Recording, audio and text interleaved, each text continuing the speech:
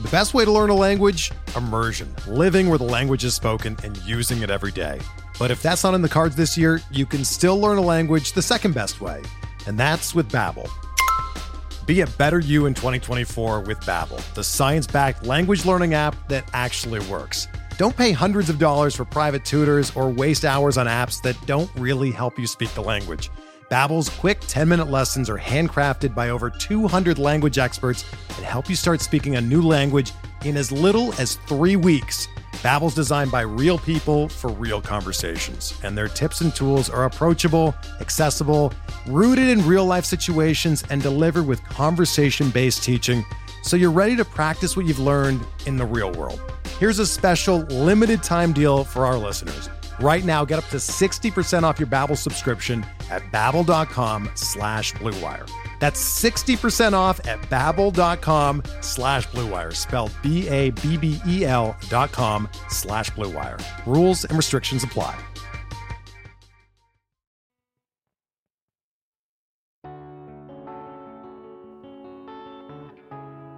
Good morning, good afternoon, or good evening to our listeners, wherever and whenever you may be listening.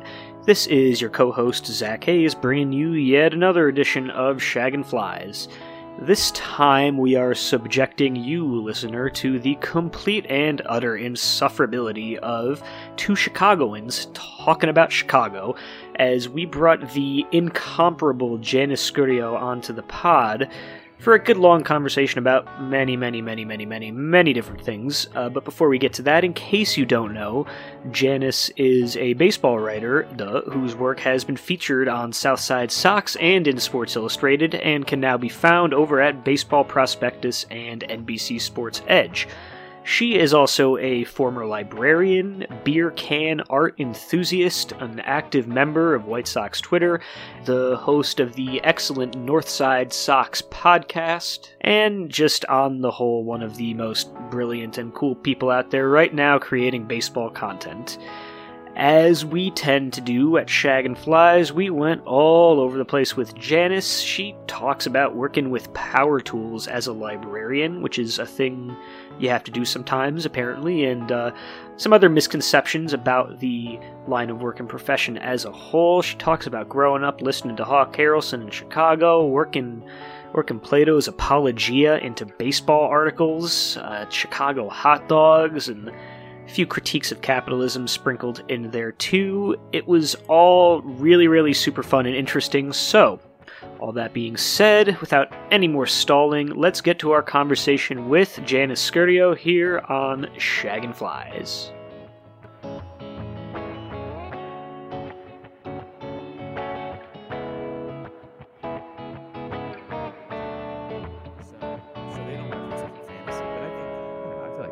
Still fantasy, but I have no idea.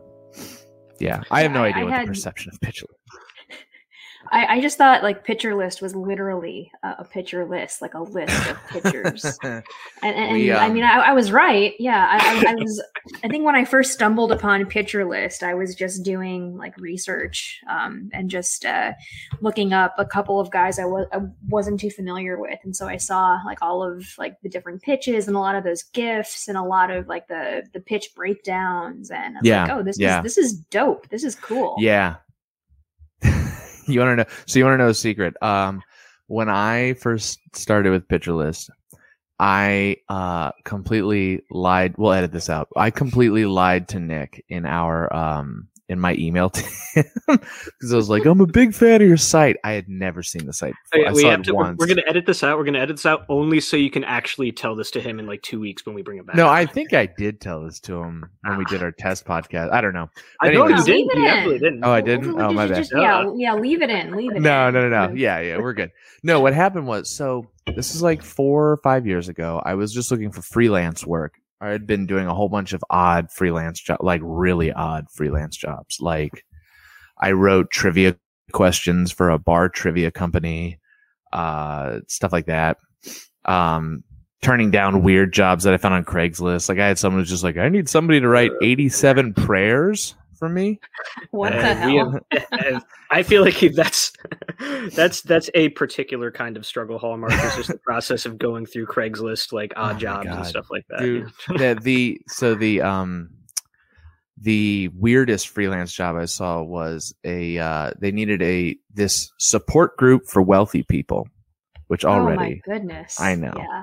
Well, were they paying a lot for wealthy? Like, I don't know. They didn't give a rate, but and my policy was if they don't post a rate in the post, I'm not touching it.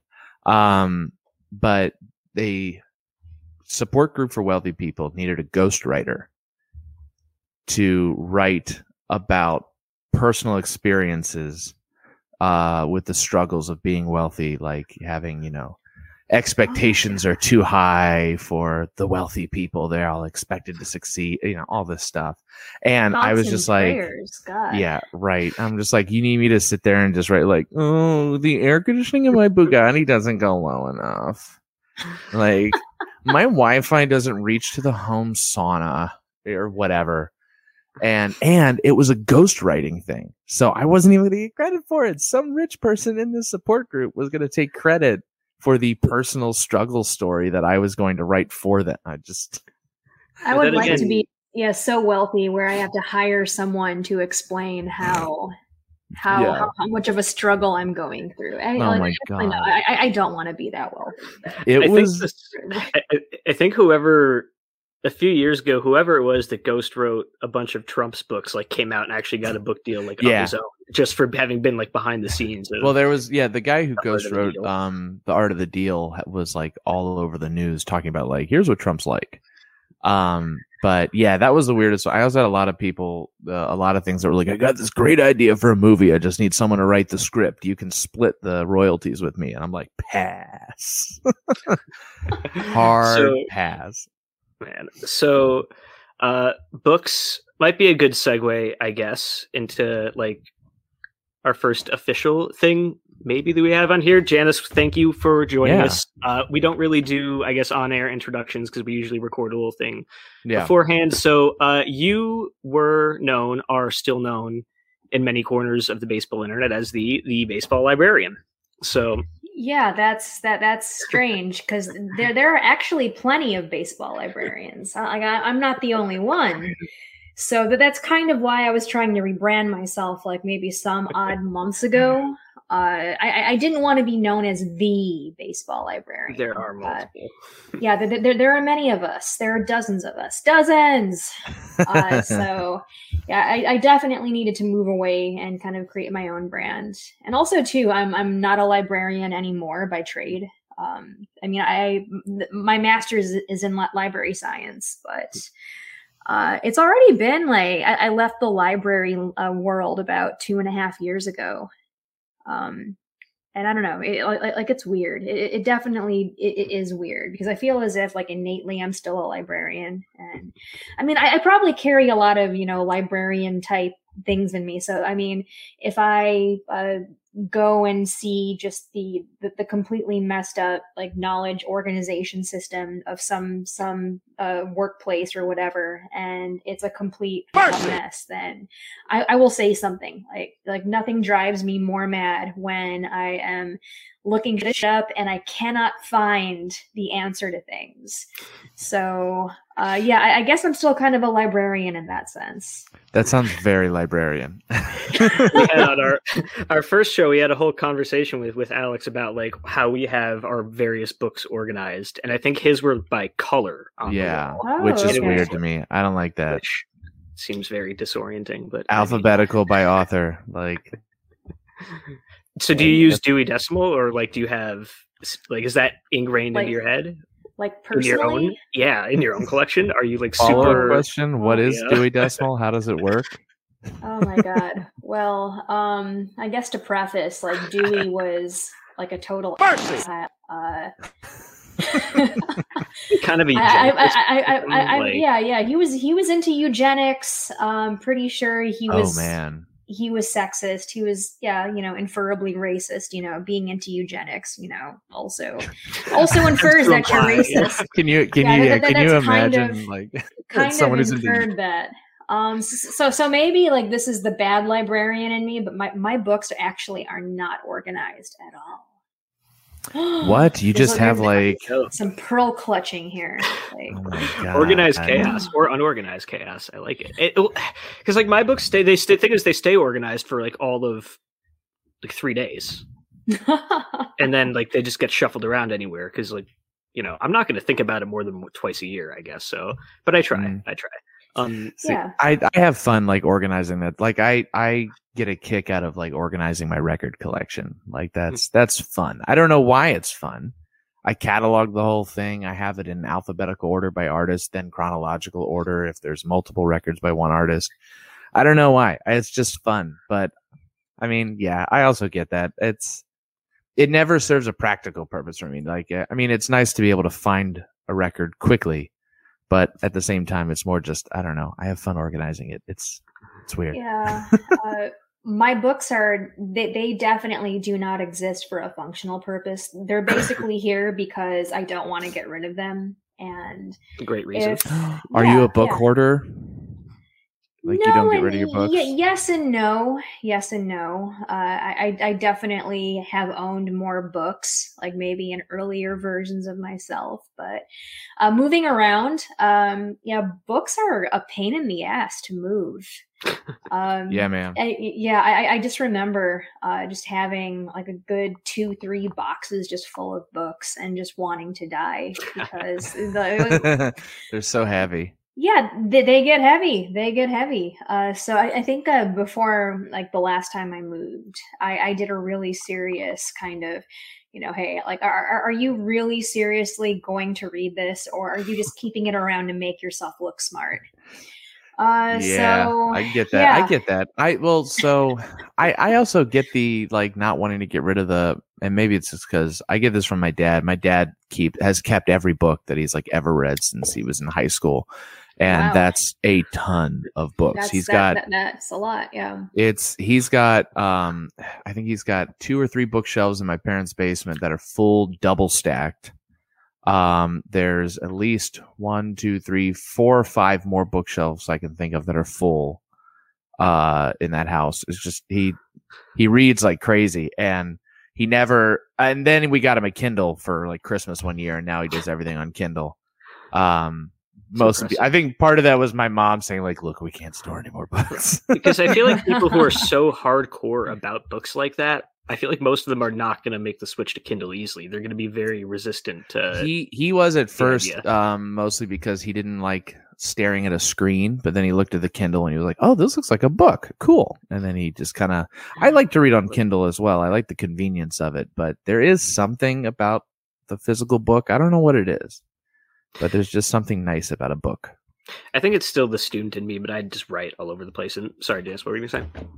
Oh no, I wasn't saying anything. Go on. Oh, sorry. Wait, you write in your books? Oh yeah, it's like still the student in me. I'm like taking notes and everything. Like I'm for who I don't know, just things pop into my head, and I'm like used to writing them down. So there they go. I underline that. Things, I you know, totally get that. But, yeah. I totally get that. But I don't like I don't know. It feels like I'm defacing the book. Yeah, that's a tough feeling to get over for sure. So what type of librarian were you when you were in the industry? Did you work was it like a public library or school or? I was an academic librarian. So I was at DePaul University for about 2 years. I was managing their makerspace, like oddly enough. And that was a really fun job. I got to work with 3D printers all day and teach people how to use 3D printers and just essentially make sure that people don't cut any appendages off with a lot of the power tools that we had. That was a really fun job.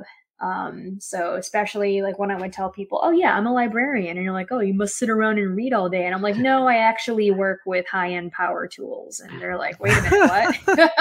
That's right. That's one of the things I wanted to say is like, I feel like there's so many misconceptions about just like what libraries are, what librarians do, what functions they serve. They do. And you guys do so many different things that people just don't think about. Everyone thinks like, oh, sit around and read all day. No. So what are some of the fun things or some of the other things that you enjoy doing about the job when you were there? Yeah, so DePaul was super cool. I just basically waffled around academia, talked to students, talked to faculty, talked to staff. It was a super fun job. Before that, I was a teen services librarian in Madison, Wisconsin. And that was pretty fun too. Essentially, if you are a public-facing public librarian, then a lot of your job involves a lot of social work. So I definitely saw a lot of really hard things. The police were a frequent presence in our library, which I wasn't really a huge fan of. Why is that? Why were the police at the library a lot?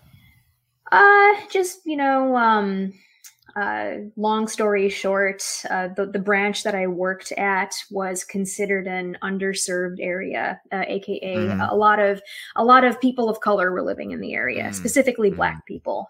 So as a result, it was heavily policed. Yeah, sure.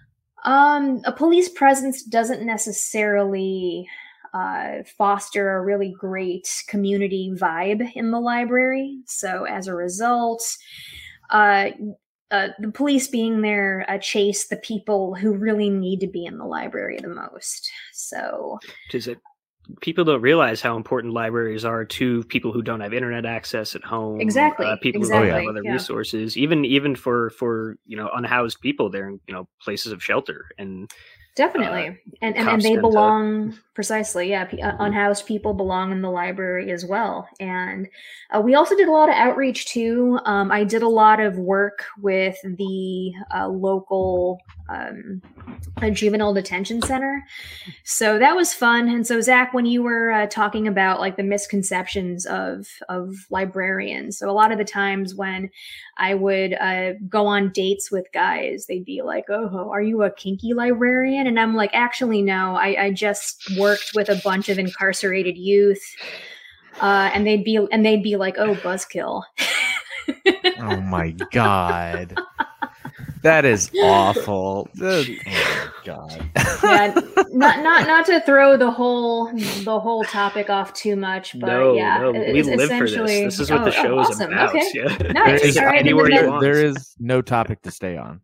All right, nice. So then I'll guess I'll just go off some more. I think especially with the whole misconception of librarians, I think because it's such there are a lot of women in the profession, but one thing that's not really talked about a lot is that women aren't really promoted to administrator positions. Typically, you see men in like the high level administrative library positions.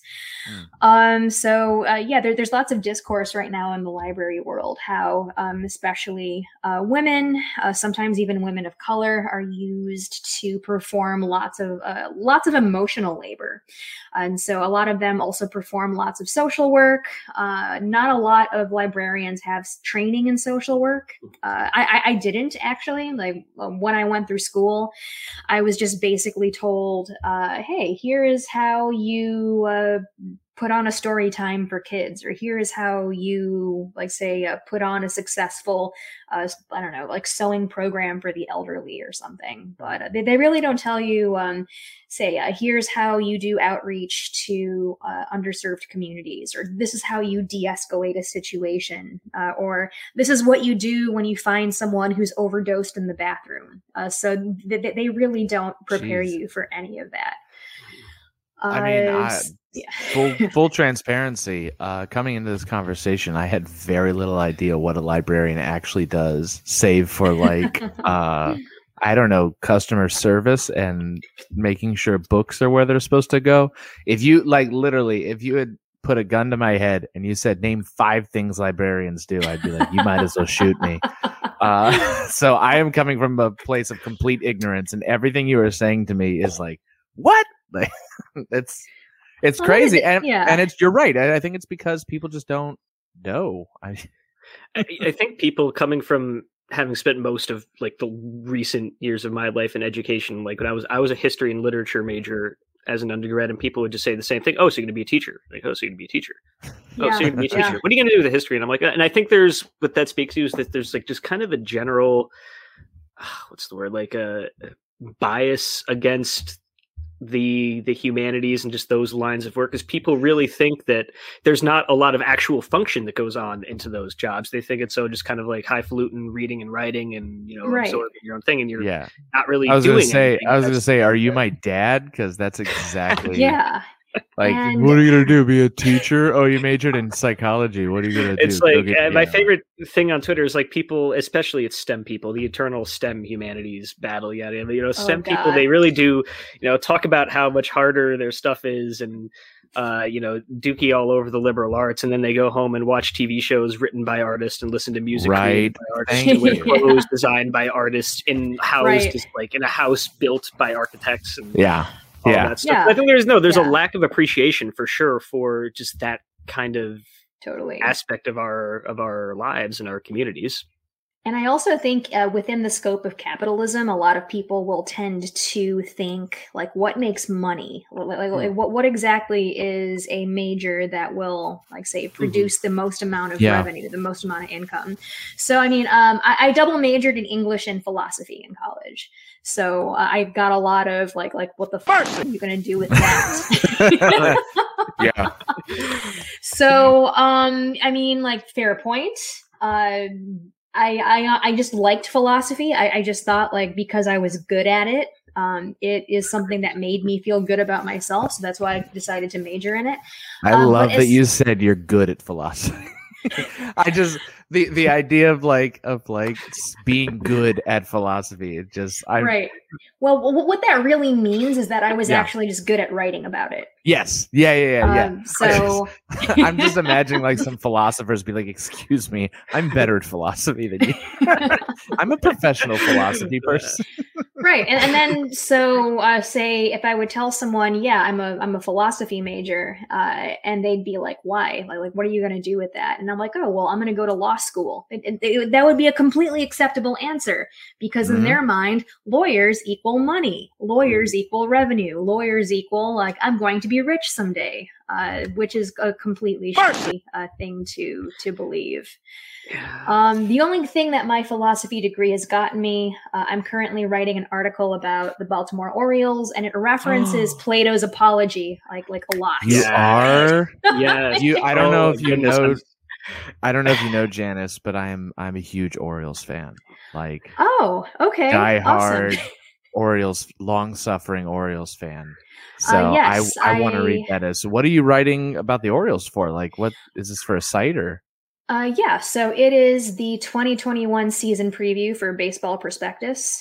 So perfect. I was looking at last year's. They do this every year, and last year's was like just so incredibly like I was reading it last night, and I'm like, how the hell am I going to top this? Like, holy shit. It essentially detailed these 9 scenarios of PECOTA projections. So the 50th percentile is essentially what PECOTA thinks the Orioles are going to do. And I can even tell you 100 losses. Yep. That's actually, I think, the 20th and 10th percentile. But that's optimistic. Really? PECOTA thinks that the Orioles will finish at 66 and 96. So like close, like 96 is close to 100. Hey, you know what? I'm good with that. But with this series, they definitely want you to take artistic license with it. So here, just a quick preview. I created this scenario where there is a rift in the space-time continuum, and Adley Rushman from like 2022 like travels back in time and like starts his service time clock, and there's like this huge like argument over whether time travelers are like starting their service clocks, and it's just absolutely bizarre. Then they go with the Air Bud rule. No, there's nothing in the rule book that says time travelers can't play baseball. And then there's a part where Adley Rutschman, like the current day Adley, is like, I can't talk to him. I can't talk to my future self. because like that's going to completely like change the course of history forever. Like I can't ask crossing him any the streams, questions. you know? Yeah, exactly. No, you can't. It's a paradox. You can't talk to you. So he decides to stay in AAA. Like he's working on his contact. He's like, I just can't. Like I need to stay as far away from that guy as possible. Especially if like future Adley Rutschman actually sucks. Yeah, I think that's probably the one thing he's afraid about. He's that's what I'm terrified of. That's what I'm terrified of. I mean, I've been hurt so many times as an Orioles fan. There was like 2 years where they were good, and it was like this. It was really funny. The first year that they made the playoffs, everyone in Baltimore was kind of like, I'm skeptical. Like even like they're in the playoffs, and all of Baltimore was like, I don't know if I want to believe in this just yet. And then the next year we were like, okay, I'm kind of believing in this. Maybe there's some hope. And then it was destroyed. And between that and like where they are now and where they were in the 2000s when I was watching them, yeah, I've had so many like Brian Mattis is the next can't miss prospect. Brian Mattis and Steven Strasburg, the two best pitching prospects in baseball. I was at Orioles Fan Fest, and they had a panel, like fan forum. They had a panel and said the future of the Orioles. And it was 5 players. It was Brian Mattis, it was Chris Tillman, Brad Burgesson, Jake Arrieta, and I don't remember Britton and Zach Britton. It's like there's your future all-star starting 5. That's kind of the thing with the Orioles is that they tend to like have all these amazing prospects, but then they end up being great elsewhere. That seems to be like a common Bundy. theme. Yeah. Bundy's the most recent example. Zach Davies, we traded him. Zach Davies, we traded him for. I completely forgot that Zach Davies was an Oriole. We traded him for like Gerardo Parra, so we might as well have traded it for half a season of Gerardo Parra. Josh Hader, that was fun. We traded him for Bud Norris. Yeah. Oh my God, Bud Norris. It was and a can of warm Coke. The Astros. That was what sent him to the Astros. Yep, then sent him to the Astros. Bud. Yeah, and then there's talk about getting fleeced right there. Oh my God. Yeah, I mean, and obviously Arrieta. Koji before he became a lockdown closer in the World Series. We got Koji from the Rangers. We got Koji in the was that the no Chris Davis trade. We gave up Koji, I think, and got Chris Davis. Okay, and you got Chris Davis, which can be taken. Which was super cool for like a few years, and then now we're going to be paying Chris Davis like millions a year until like 3 years after Bryce Harper's contract is over. We will still be paying Chris Davis, and he's like 49% of the payroll too, which is absolutely nuts. Can you imagine? I was just looking at that today. Can you imagine if the White Sox had been paying Adam Dunn until like 2017? Like, good God. I can tell you exactly. So it was a 7-year, $161 million contract. We will be paying Chris Davis through 2037. Oh my goodness. He receives after 2022. He receives $3.5 million a year from the Orioles through 2032. And then he receives $1.4 million a year through 2037. So when is Bobby Bonilla's thing up? Like, is he going to be the new Bobby Bonilla? Or man, don't even get. It's great. It's a great yearly tradition when Chris Davis says in the offseason he's working on his swing. And it's like, dude, you're 36. Which is stop great. Trying, man. And it sucks because I know like there's this great Sports Illustrated profile on Davis, and it's the saddest thing because him being bad like very clearly weighs on him a lot. Mm-hmm. Like there's like a story in there of him like just sobbing at his kitchen table with his wife because he can't figure out why he's so bad now. And like it's the saddest thing. And Orioles fans rag on him so much. And I mean, I do too, because it's like a joke at this point, but I do feel bad for the guy. He's not like cocky about it. It's like the same thing with like Ubaldo Jimenez. Ubaldo was the nicest dude I went to FanFest the year after where he blew the game when Buck threw him out there. Oh, right. Instead of the Zach Britton game. Yeah. It is the Zach Britton game. It was a game in which he didn't pitch. Notably. Yeah.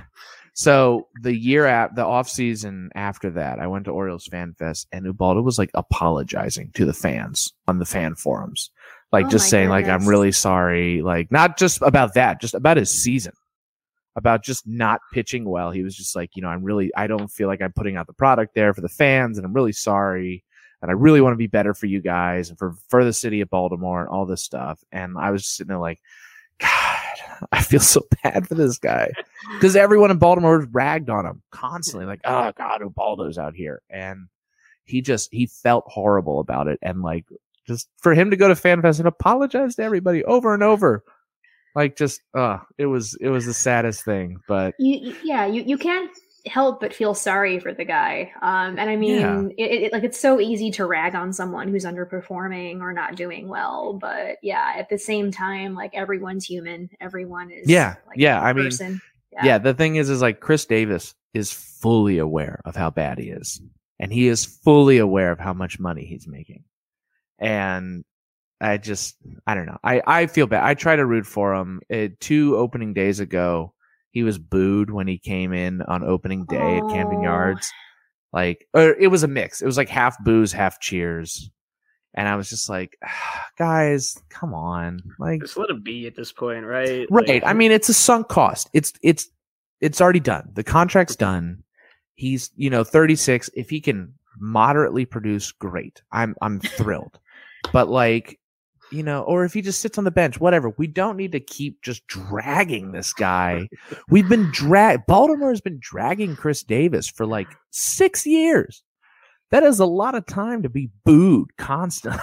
Right. Like he might possibly be like the baseball equivalent of Prince Philip at this point, where he's just looking as if he's like really holding on. Yeah. Oh my God. I know. I feel so, and he set the record for literally the least productive season by a hitter ever, who qualified. It's awful. But anyways, I look forward to reading your Orioles preview. I would love to read it. Yeah. Please send it to me as soon as it's done. I would be honored to send it to you. I would not really knowing. And I'll forward it to Alex Fast too, because he's a huge Orioles fan too. Nice. Yeah. Definitely writing about a team that I have very kind of a surface knowledge about always makes me slightly nervous, but I have enjoyed doing the research though. So one more bit on Chris Davis before we finally let this go. I was reading this blurb about him in the Baseball Prospectus Annual, and there was this really poetic description about him where they're like, Chris Davis is sort of like standing or looking at like ruins of ancient Greece, where you could definitely tell that something great was once there, but like what you have in front of you are just like broken buildings. And so I thought that was poetic. That's perfect. Yeah, I mean that's very BP-esque. That's so that's exactly Chris Davis. He was so good too. Like he really was for like 3 years. It's hard to hit 50 homers in a season. You know how hard it is to hit 50 homers in a season? That's really hard. And he hit like almost 300. Yeah. He hit like almost 300, went 100 runs in RBI. He had a 4-homer game, didn't he? Yeah, he did. He was crushed Davis. I think the same year. That same year before the other. No, that's Crash Davis is the Oakland Chris Davis, right? Or are they both Crush? No, Crash Davis is from Chris with a K. Yes. That's K-Riss Davis. But they both go by Crush, though. Yes, Crash Davis is from Bull Durham, right? Durham. Yes.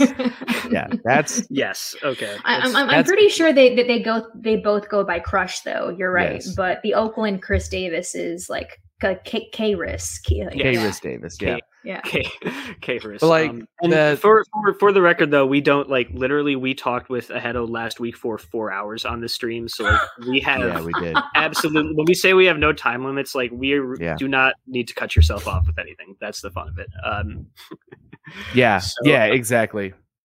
So how did you end up making your way to BP and all of these other places? You talked a little bit about this in your PitchCon panel, I know, but just how you came into the baseball writing world in general. And you've made a pretty quick rise to a pretty high platform. So tell us all about it. I mean, it all just happened so fast. And I mean, this is probably over the scope of like 2 years, but so maybe not so fast. I guess like to start off, I have always kind of been an active participant in White Sox Twitter, Brewers Twitter too. I also follow the Milwaukee Brewers quite closely. We're soul sisters as fan bases, I think. I think so. Yeah. Like post 1997, all of that other stuff is water. I hate the Cubs. That's what it is. Yeah. Yeah, exactly.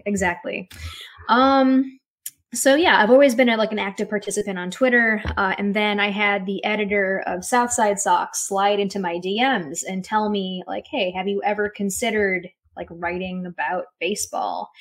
And I was like, "Yes."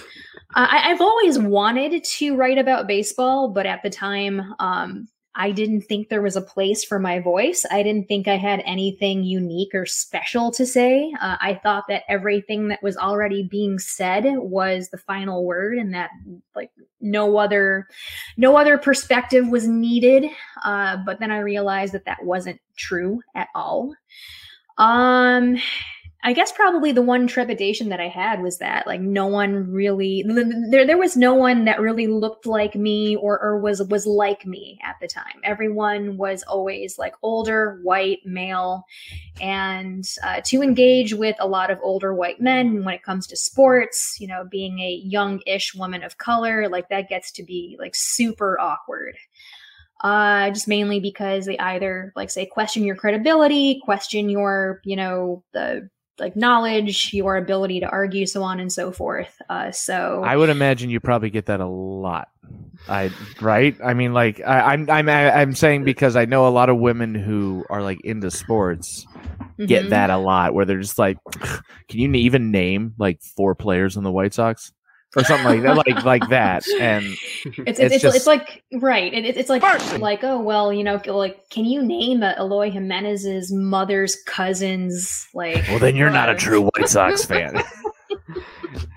Right. It's definitely gotten a lot better, and I feel as if this is strange having a much bigger platform because if someone is either rude to me or questions my abilities or knowledge, there's like 5 people that will jump in and like fight whoever is trying to start trouble with me. I don't necessarily condone that. Like that actually makes me feel incredibly uncomfortable when someone goes to bat for me like that. I mean, I appreciate it. I mean, I'm so used to arguing with people on my own, but to like see to see a lot of my followers kind of do that for me is strange. I don't feel as if I've necessarily earned like a place on this like throne where I can just be like, yes, go ahead and finish this peon that's bothering me over here. Yes. My followers, yes, fight for me. Yeah, my loyal followers, go on and like do my dirty work for me.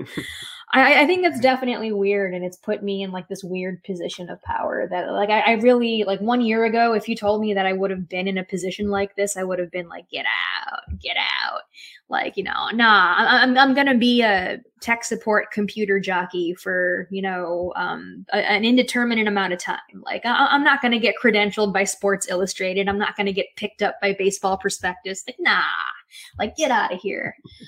And I guess like, one big goal I had for myself this year, especially, was to write about just baseball in general, and just like write more about than just the White Sox, because I felt as if for a long time, that was just my comfort zone. Like that's all I could talk about. And I felt as if I wasn't really doing myself much of a service. So, that's when I wrote that Brewers article. That was like literally a month ago. So I'm still, you know, relatively new and kind of like pushing myself further. And then I started working for NBC. And then I really had to expand my horizons there. Like I'm writing about guys that in some cases, like I either have a surface level knowledge on, or like I don't know, prospects in like the Colorado Rockies system that I have never heard of before. And I need to totally be on top of that. I need to know, like what their deal is, what their current goal is, like whether or not they have a chance of making the opening day roster, say what their fantasy upside is. I need to be knowledgeable in all of that. So, that's been fun. And, I feel as if it's going to make me a better writer too. So I really enjoy doing I'm sure that. it will. The prospects people have always amazed me. Like, the dynasty people we have at Pitcher List, like, Andy Patton, Shelly. I always butcher her last name, and I'm so sorry, Shelly, if you're listening. Shelly, I know who you're talking about, but Bergestrat. I said it. I think it's Bergestrat. Yeah, Bergestrat. I think it's Vergestrat. Yeah. Every time I look at it, and it's this like obstacle, and I'm just like, I'm not going to say it, but I feel terrible because I'm sure she gets horrible mispronunciations all the time. Let's get her on the pod in a few weeks. We can ask. We should. Yeah. And we'll spend 5 minutes just with me saying her last name over and over, so I can just ingrain it in my brain. I butchered Mikey's last name too, so. But anyways, thank you. Yeah, we spent a full 10 minutes talking about it. Well, yeah, because he has a fun story about where his last name came from. But I was always like, is it a Hedo? Is it a Jedo? A Hato? And he was like, it's a couple different things. Yeah, he told me actually, like he told me why he decided to go with the unanglicized version of his last name, and I fully support him. I fully support him. Yeah, yeah. It's but funny because I only first started coming into contact with him via Twitter around the time that he made that change. So that was the name when I first encountered him. That's how Ahedo is how I said in my head with the slightly Spanish pronunciation. Mm. And then, and I didn't know, and then I heard Nick talking, and Nick would say Ajeto, and I was like, wait, what? And I was confused, and then he, came out and clarified it. And we'll put this in the notes right here. Is 35 minutes in, we talk about Michael Ajeto again. Talk about this is the third time. This is the third time Mikey's come up on this podcast. Third separate time. I also and I still refer to him and his cat as Benny and Jets. And so I asked him. I actually asked him, "Hey, is it okay if I refer to you and Benny this way?" And he's like, "Yeah, of course.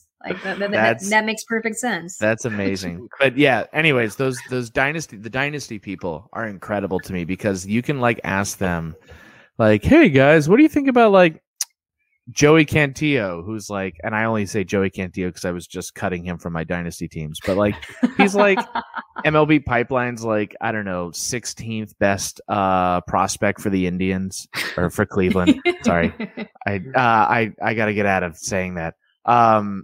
It's so ingrained in my brain and I hate it. It took me forever to start. Sorry, I'm going on a tangent. It took me forever to stop saying. Isn't that what we do? I know.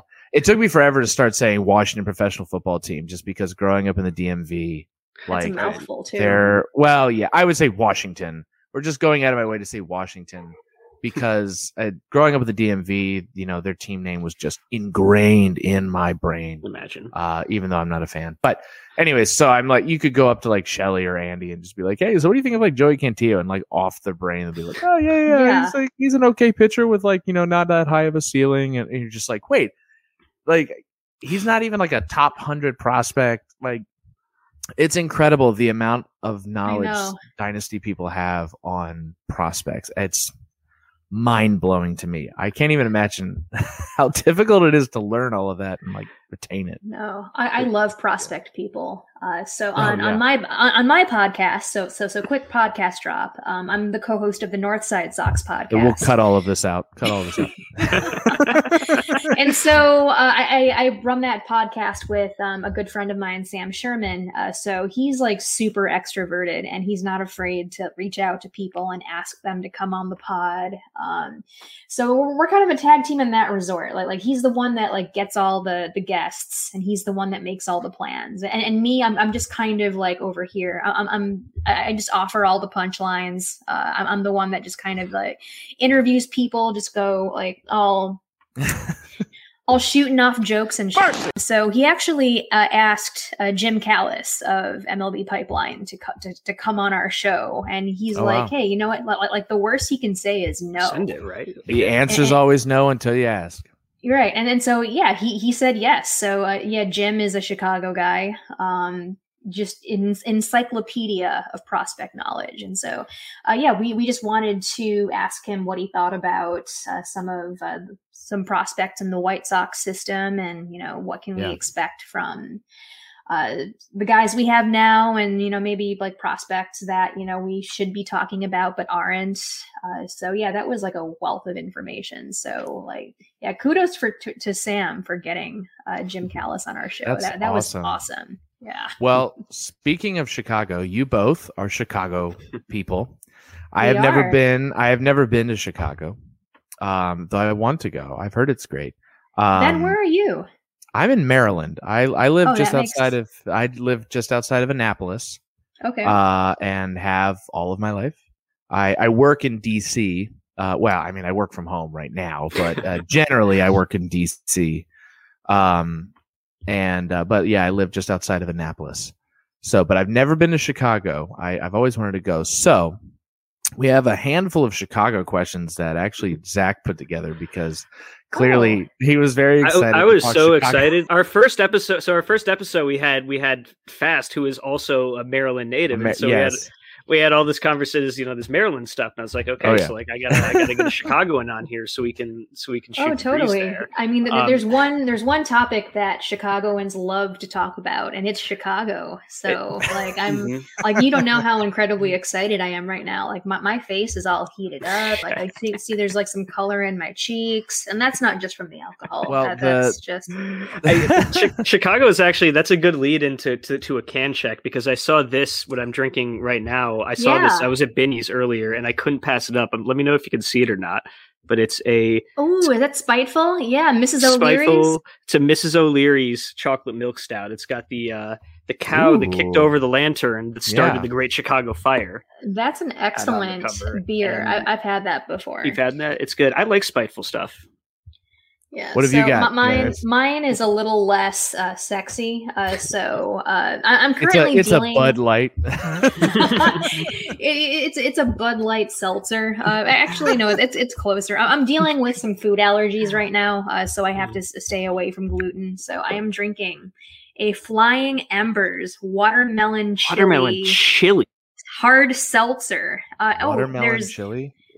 There's vitamin C, and there's also probiotics in here too. So I'm getting that good gut bacteria, while at the same time, getting a good buzz. So Perfect. I will return to beer sometime soon. So as soon as whatever I have passes. I wonder at what point in the development process of that they were like, no, more probiotics. Let's get the probiotics in there. I also want to know at what point. I also want to know at what point someone was just like, what 2 flavors we need to mix together? The people are calling for watermelon chili. They need it, man. Is it good? Yeah, it's pretty good. So I brought a second, just so I wouldn't have to awkwardly run to my fridge in the middle of this podcast. So I planned ahead. here. This one is a guava jalapeno. Oh, so these are all like pepper themed. Yeah, exactly. It's sort of like a sweet and heat. That's kind of the theme of the seltzer pack. So there's like a fruit alongside some sort of spice of some kind. But yeah, these are pretty decent. I got them at Binny's. Big fan of Binny's. Big fan of Binny's. What is this? Is this a liquor store? Yes. Yeah.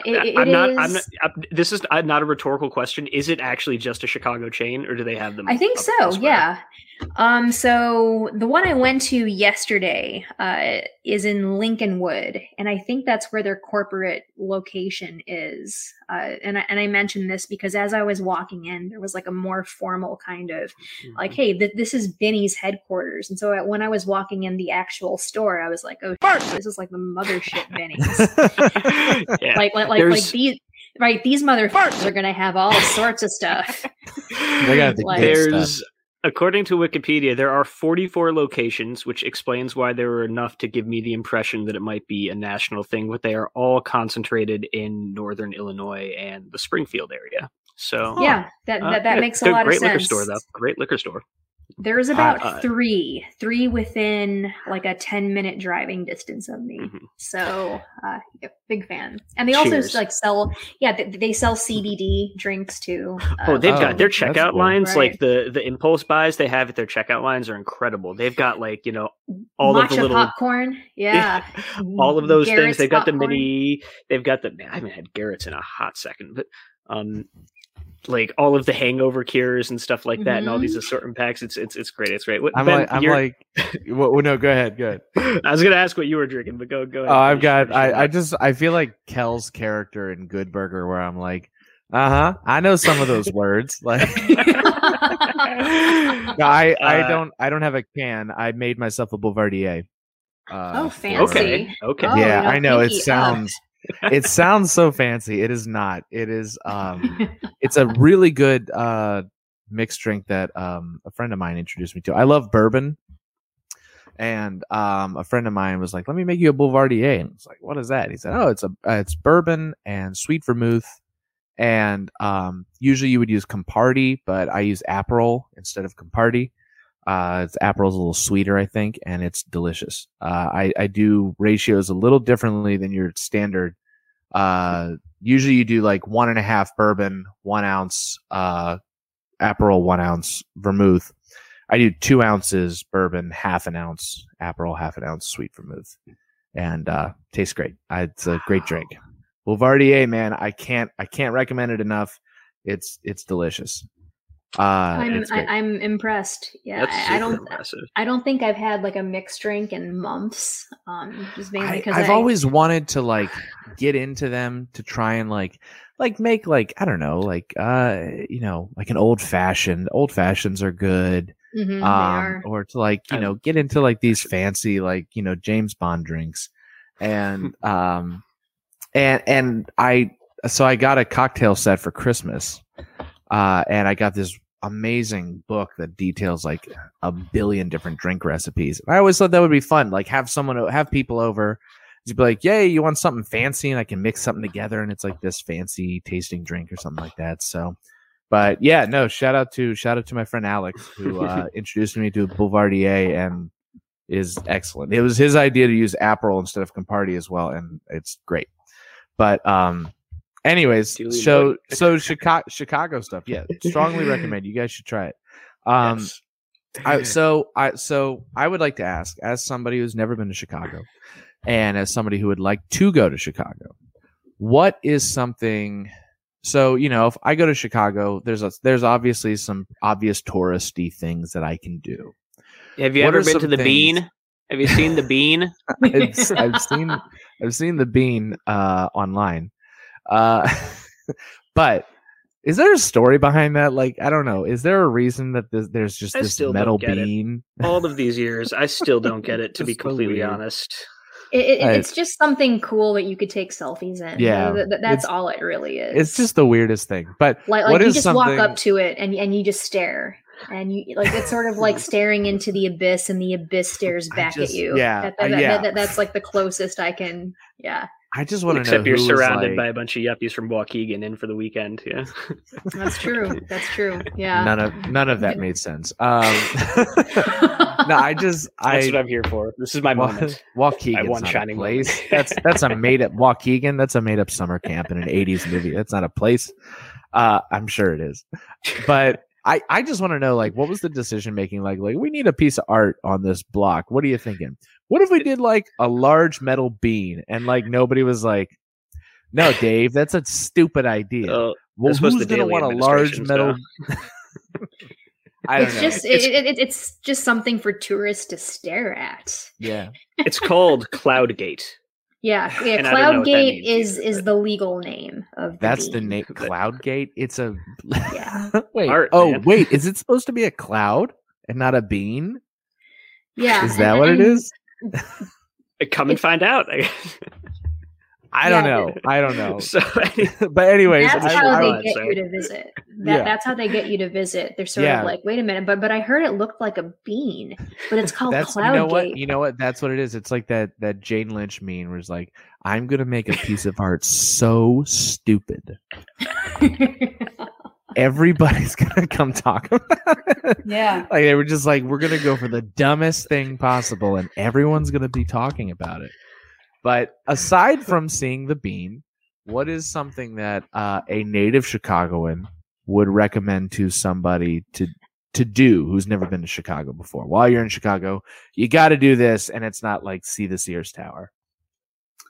That's a great question, because that's actually where my mind went, was to go to the observation deck on the Sears Tower. Because, which sounds super cool. Yeah.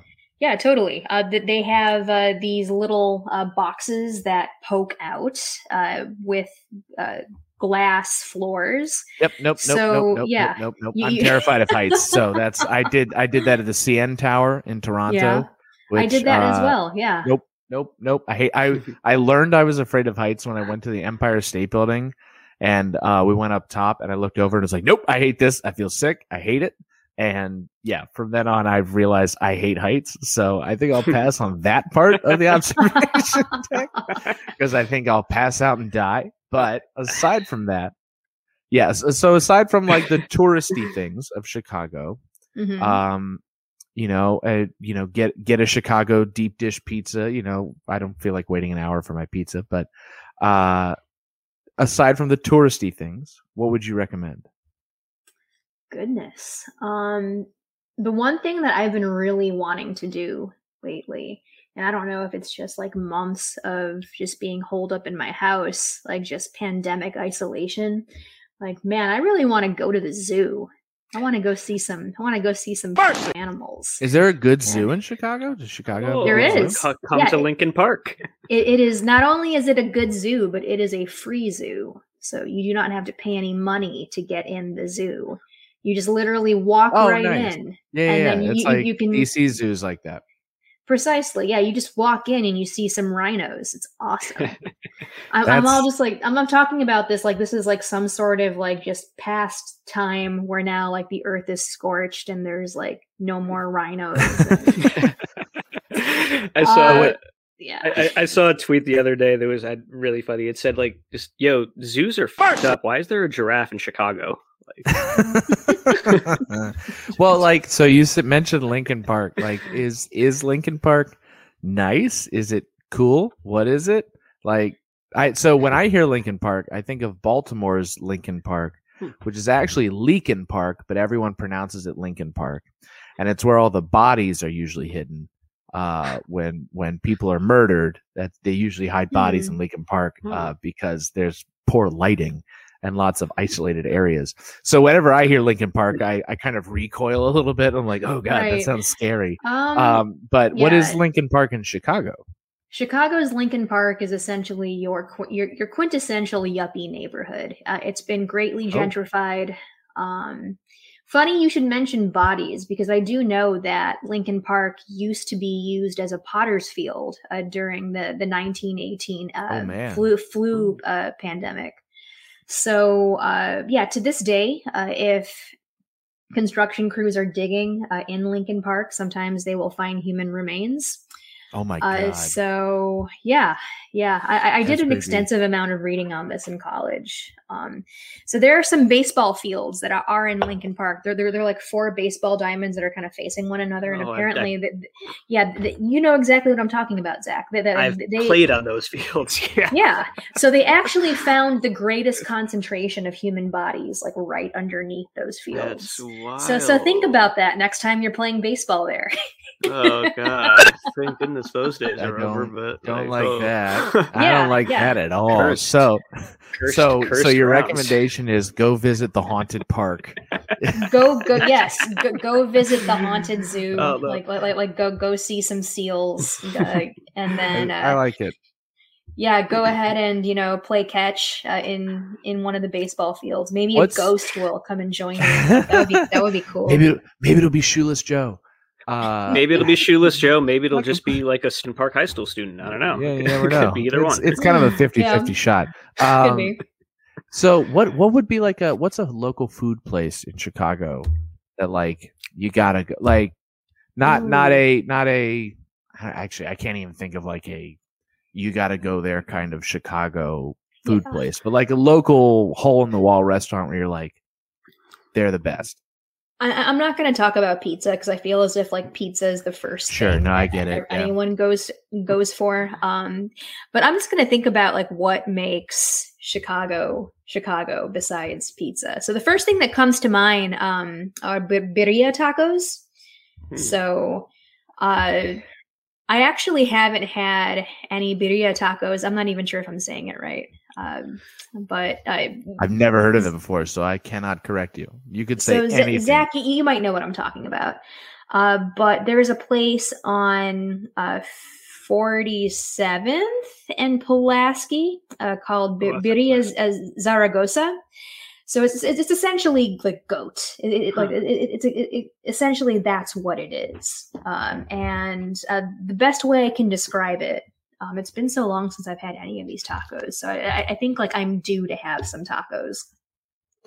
You get some tacos and they give you kind of like this French-like dip that you dip the tacos in. It's like a broth essentially.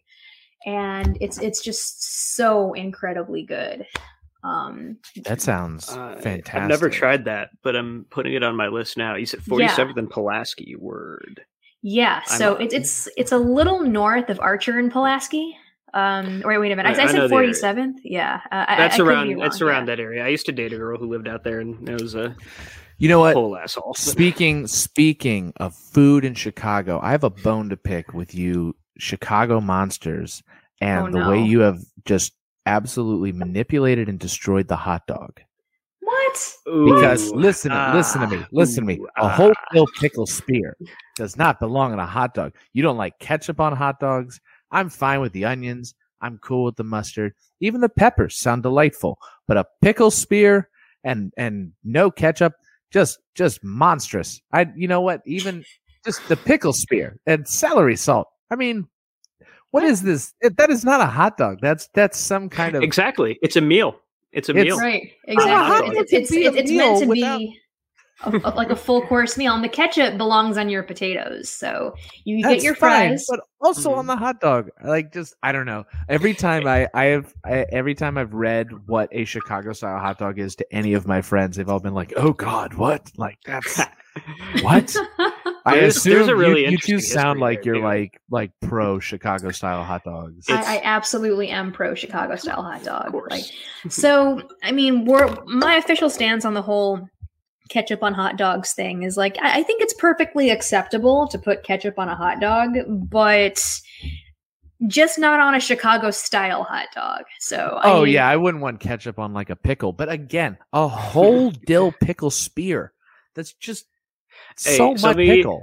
So let me reframe it this way. So you're like, it's 1932 in Chicago. You know, you're out looking for work because there's no jobs. You know, you find some, street sweeping or whatever for like, you make 20 cents in the day, and you're going back and, you need to eat, but it's the Depression, so you have no money. But you're on Maxwell Street, and there's a guy, and he's selling not just the wieners, but he puts a pickle on top and the tomatoes and the relish and all that other stuff, and you're getting a meal. You're getting a full-ass meal on that hot dog right there. Right, it's literally a salad. It's like you're getting your vegetable servings right there. Exactly. Just because we were desperate enough to do it in the Depression doesn't mean that we need to keep doing it. People ate dog food in the Depression. That's why, fun fact, that's why dog food is safe for human consumption, even to this day. Because a lot of people ate dog food during the Depression and died. It's a false equivalency right there. Good thing we learned to take care of our citizens. But I'm just saying, an entire the dill pickle spear. I can't get over it. I don't know, Ben. This kind of makes me want a hot dog. Honestly, it's too much, man. It's 10:14 right now. Too much, man. Too much. Like who can deliver a Chicago style hot dog to me? Right now. I'm not going to ask about pizza though. I did have a thing about pizza on there though, but to the effect of not asking about deep dish, but I want you to talk about how the misconception again, that deep dish is like all we have here. When we say people think I've talked to people who think that in Chicago, when you say let's get pizza, that we mean deep dish, that we just casually order deep dish when we're getting like takeout or something like that, or but no. So I talk about, if we're going to talk about pizza, if we don't have to talk about that again, because you said you don't want to, but I was going to say, like, let's extol the virtues of the tavern cut, of the thin crust. You know, tavern cut is absolutely like king in my opinion. So I do admit that when I lived away from Chicago, like anytime I would come back, like I would absolutely like crave the deep dish. Like I was like, yes, like I miss home. Like it's very rare that I'm back home. Like give me some like just greasy ass, just like cheese loaded deep dish. But it's definitely, I admit that it's a lot. It's definitely too much. It's something that I would consider a sometimes food. I honestly think deep dish is okay. I don't hate it. I don't think it's trash or anything, but I do not go out of my way to eat it. It's like, but no, tavern cut is so perfect though. Mm-hmm. I love tavern cut so much. You're right. Just the toppings too. I really love just especially a nice saucy tavern cut. Giardiniera is probably my favorite topping on a tavern cut pizza. I don't think I've ever had giardiniera on pizza. Yeah. So the magic is garlic, giardiniera, and sausage. Those are my favorite toppings right there. I can recommend. And for those listening, chef's kiss. And for those listening at home, and for Ben in front of my face right now, tavern cut is the when it's just cut into squares, so you don't do like the you know, the triangular cut or whatever. Like a pie. So there is there is a place in Maryland called Lido's, which is the best pizza. And it's a Maryland chain, and they are square pizza. Yeah, they don't call it tavern cut, but I'm familiar with square pizza.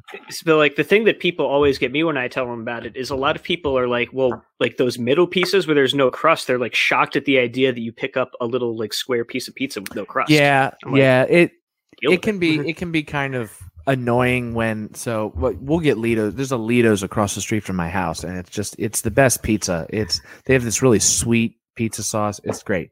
But yeah, when you get like the middle pieces, it can be a little greasy and stuff, but it's not difficult to eat. Like it's not, but the middle pieces also chill very well.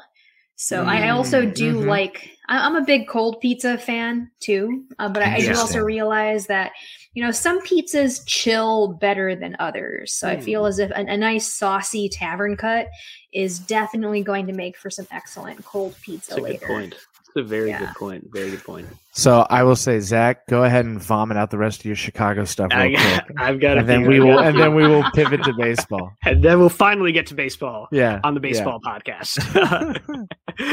Do you have a favorite Harold's location? Ooh, man. Also, what does this mean? I've been dying to ask this question. Like, I've been fantasizing about asking this question since before I had a podcast. Harold's is fried chicken, and it's the best, and it has mild sauce on it.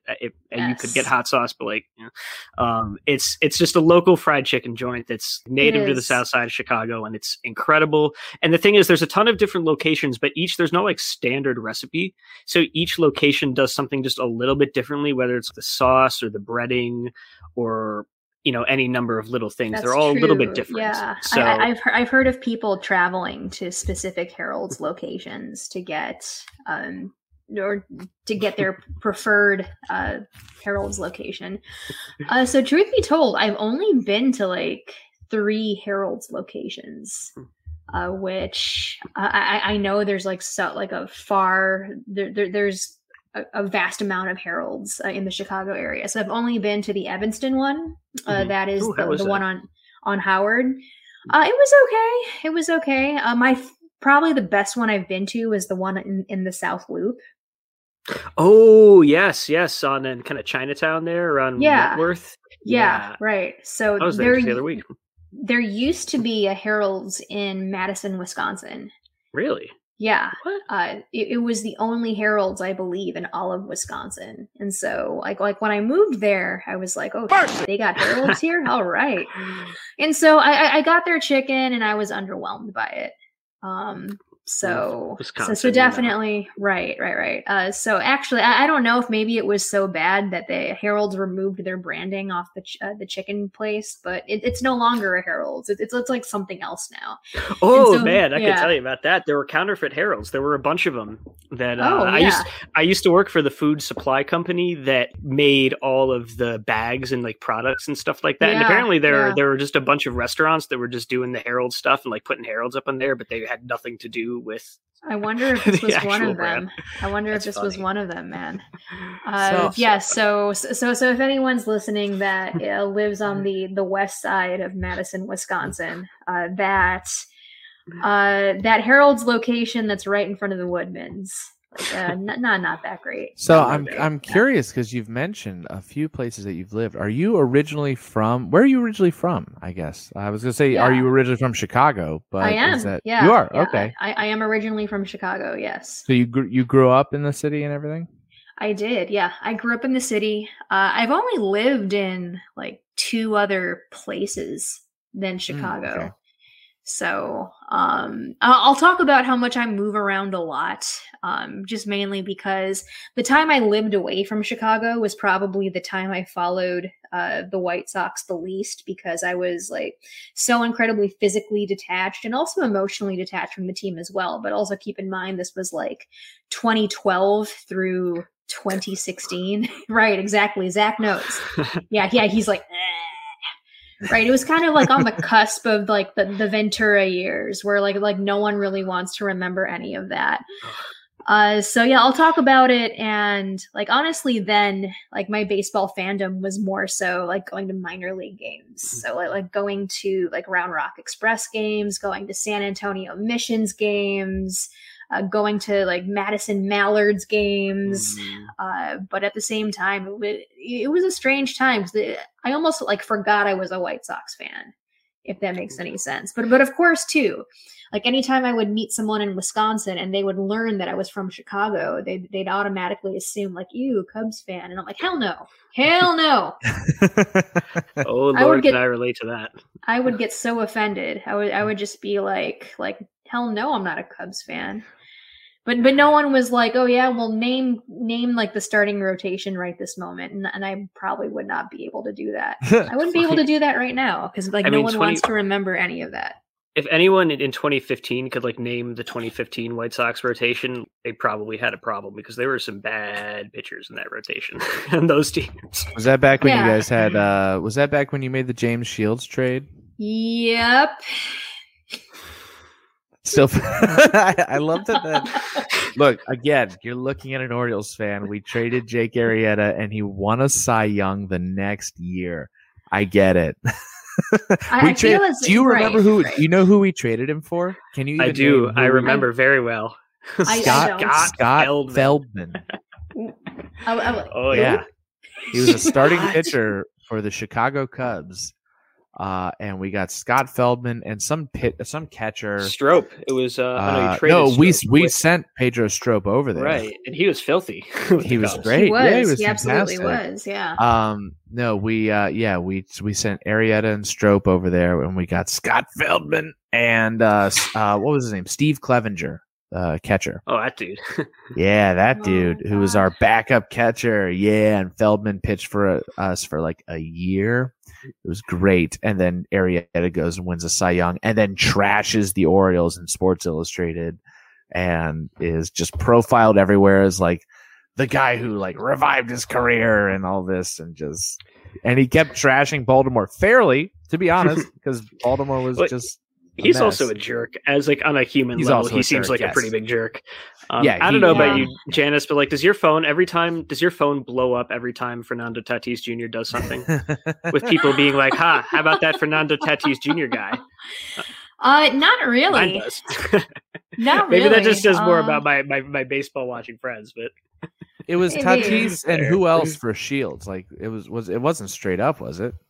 I don't think it was. I can't remember who else was sent over. Oh, it was Eric Johnson, I think, was the other one. Oh, former quadruple A nobody. Well, hey, at we least thought he was going to be a big deal. But, at least you got Lucas Giolito, right?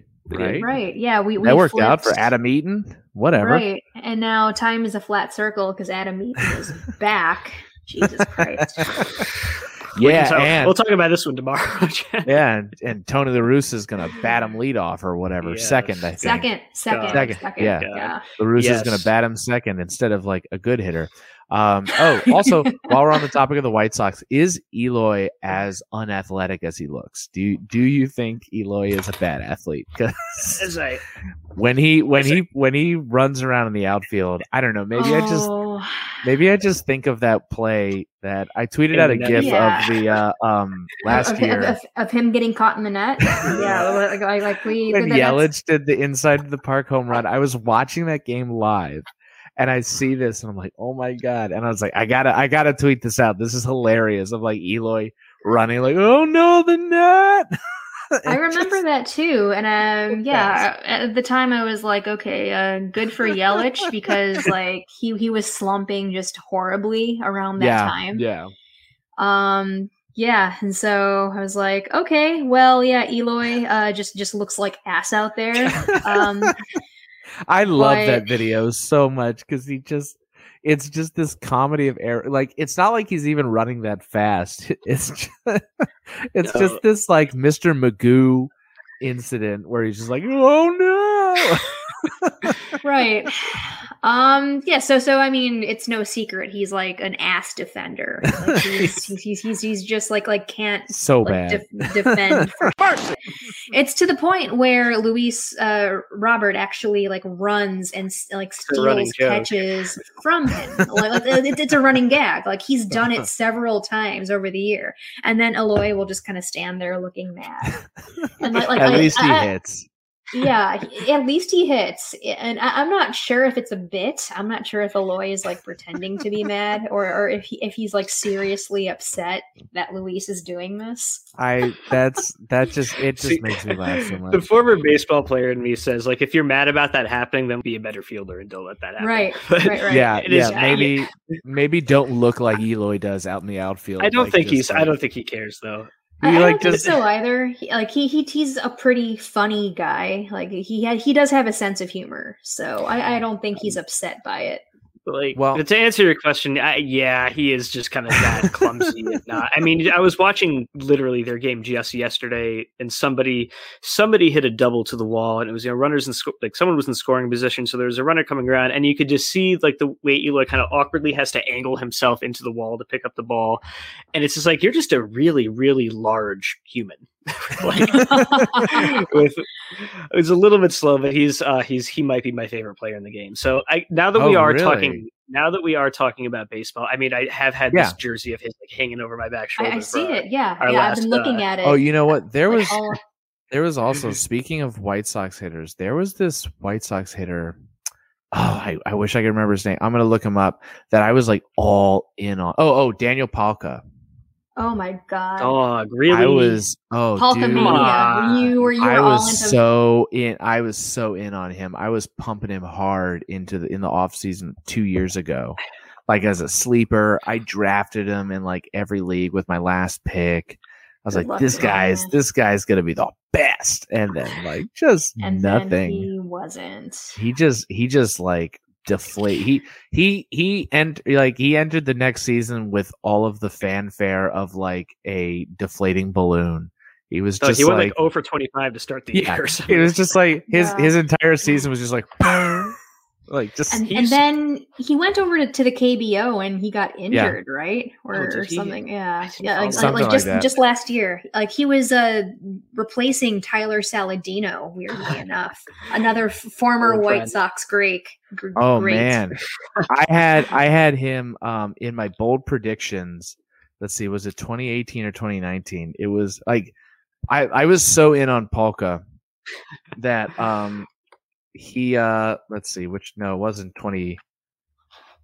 It was, here we go. In 2019 bold predictions, Daniel Palka hits at least 35 home runs. That is bold. So I'm looking at his stat line from that 2018 season too, and so I went to a whole lot of games that summer because that was the summer that I graduated college. So I was off, like not really doing anything all summer, and the Sox were terrible. So I spent like 4 months just buying $9 tickets and then winding up right behind the dugout. And reasonably Kalka, so, yeah. All 300 of us in the ballpark, and Kalka is one of the physically like largest, like his muscles. I've never seen biceps in a jersey like Daniel Palka's up close. He was one of just the most yoked looking individuals I've ever seen. And I'm looking at the stat line now because I thought, like, how could you think he was good? And I see like he had 27 homers that year, yada. But I'll just remember thinking like he's the definition of a dude that would just close his eyes and swing hard. 2018, he posted a 14.4% barrel rate, which was good for 13th best in baseball. And he posted a 49.2% hard hit rate, 16th best in baseball. The dude crushed the ball when he hit it. And that's why I was like, well, he was a not even a 3 true outcome hitter. He was a 2 true outcome hitter, home run or strikeout. Right. He didn't even walk. But that's why, and of course, like I preface this by saying these are bold predictions, and Nick has a different definition of bold predictions than a lot of people do. Nick says if like 3 of your bold predictions come true, they're not bold enough. Like he wants us to write bold predictions articles that are like insane, like out there. Totally like.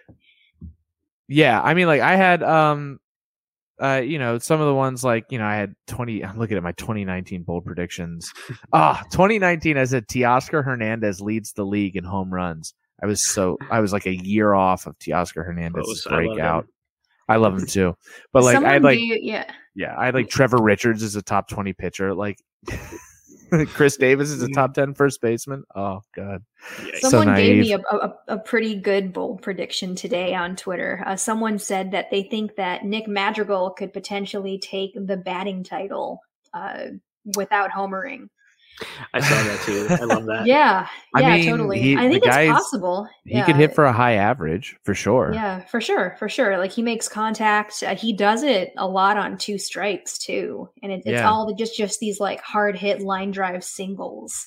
I wrote an article actually last summer. One of my early articles for Pitcher List was called "Nick Madrigal hits a single up the middle." Oh, and nice. It's basically I just go through. Yeah, and I was really tired of people just hating on him. It was like, barrels. He doesn't hit the ball hard. I'm like, I know that's not the point. He just hits singles up the middle, and it's beautiful. He's a beautiful, beautiful hitter. Do we know? Also, trivia time. This might be an easy one. This might not. I don't know. Do we know the only player in big league history to win a batting title without a home run? Oh, I have no idea. In 1972, playing for the Minnesota Twins, Rod Carew led the majors in hitting with no home runs. Whoa! And that's the only time that has ever happened. So let's make it 2, I guess. It's possible. It's definitely possible. We might as well make history with Nick Madrigal. He could do it. Well, while we're talking about baseball, the question we ask all of our guests, and I want to ask it to you as well.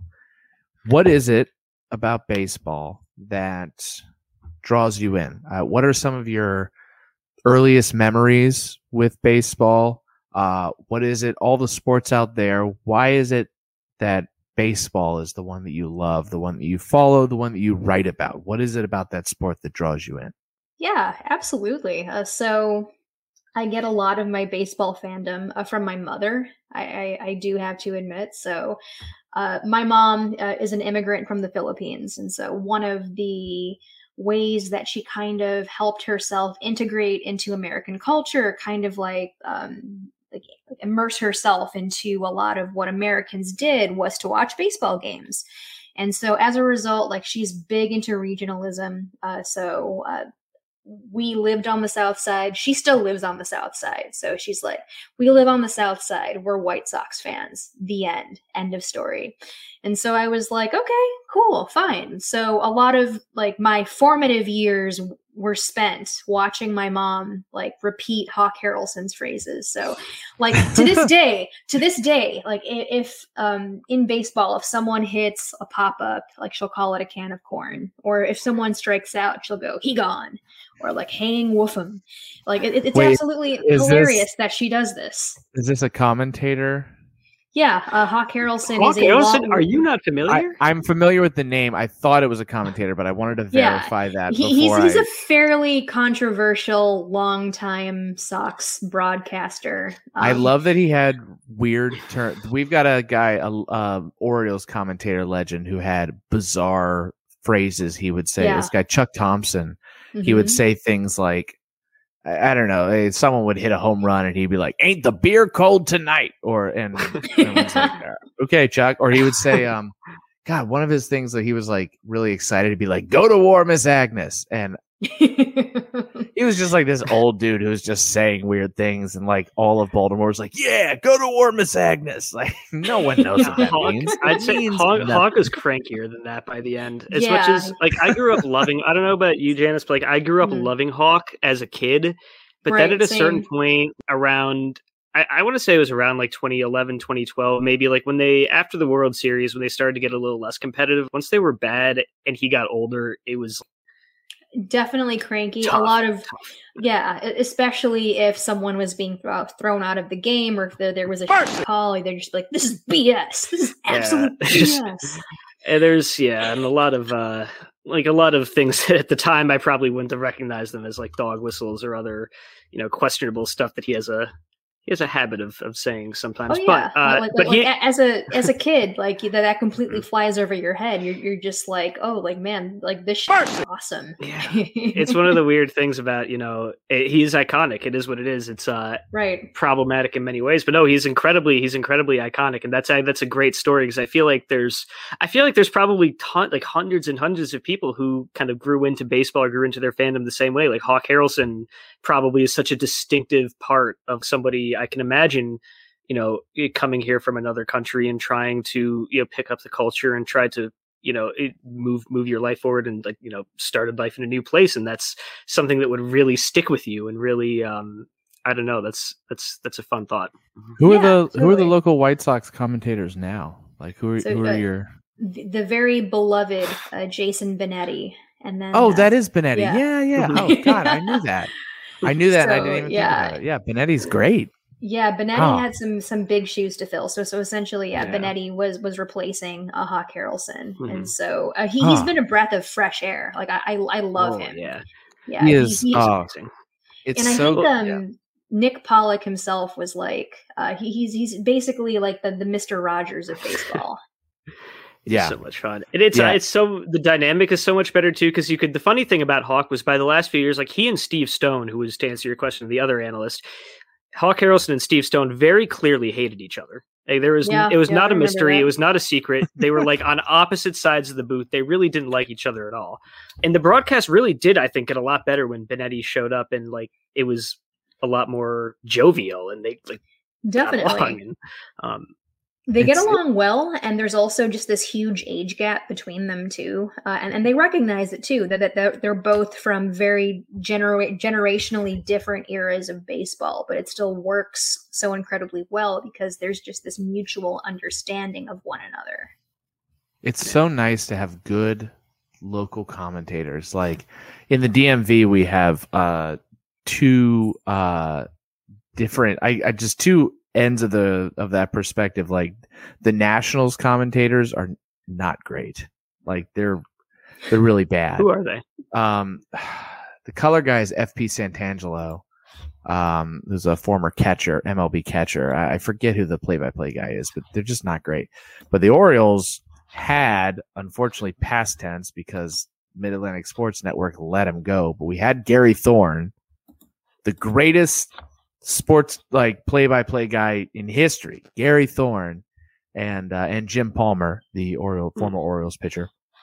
And that team was just brilliant. I mean, just Gary Thorne's the best. I love Gary Thorne's always drinking every game. I don't know if he actually is, but he definitely is. And like by the 7th or 8th inning, Gary Thorne's a little tipsy and he gets a little goofy, and he and Jim Palmer are clearly like best friends. And so they're just like talking and getting goofy and like giggling with each other. And it's the best. And unfortunately, Masson let Gary Thorne go. So we've still got a couple good guys, but it's, don't even get me started on that. It's Masson. You know what? Masson has not aired a single Orioles spring training game. and will what? not. Yeah, they said they're not going. We to. thought we had it bad. Yeah, exactly. Like there's a whole. I get pissed off when like one spring training game is not aired, but to have none of them aired. Masson's just not airing them, and they let go a whole bunch of staff, like a whole bunch of long time. We used to have Rick Dempsey, who was a big guy in Baltimore. He was a catcher on the Orioles '83 World Series team. He used to do be part of a pregame show. They had this guy Jim Hunter, who was a play-by-play guy. Obviously Gary Thorne. All these guys all let go. They said, now our pregame show is just 15 minutes before the game. That's it. We used to have like a whole half-hour pregame show. Now it's just a 15-minute like quick thing that's going to be done by the play-by-play guy and the color commentator, and no post-game show. And they all said it was because of money issues, but like they're owned by Peter Angelos, who owns the Orioles, who is a billionaire. He's got that asbestos lawsuit money. And what? Oh yeah. You have to clarify that for me. Oh, I'm sorry. No. Give me the backstory here. The asbestos comes into the story. Lots of buildings in Maryland has had asbestos in them, which caused a lot of cases of cancer. Specifically and mesothelioma. Yes. And Peter Angelos made his money as a lawyer, fighting for companies that put asbestos in buildings on behalf of mesothelioma patients. And so he is like those commercials, basically. Yeah, absolutely. If you still to this day, yes. If you or a loved one has mesothelioma, yeah, absolutely. That was Peter Angelos, and he made billions. He is literally a billionaire off of asbestos lawsuits. And plenty. I mean, he owns his own law firm, so plenty others. But yeah, like he is literally. I mean, his children run the team now because Peter Angelos is like 90 something. But still, the Angelos family are billionaires, and they're like, we gotta cut everybody from Masson because we didn't have a lot of money last year. I'm like, sounds. It makes me so mad. It makes me so mad. I love this team, and I hate so much about this team too. I am. You would think that a stronger media outreach would. I mean, like one. You would think. Oh, there's even this whole fight that the Angelos families have. So the Angelos family owns Masson, but then the Nationals came to town, and the Nationals wanted to broadcast their games, and they said, "Well, we'll broadcast on Masson." Well, that became a whole thing. Well, who gets the revenue? Do the Orioles get the revenue from Masson? How do the Orioles and the Nationals share Masson?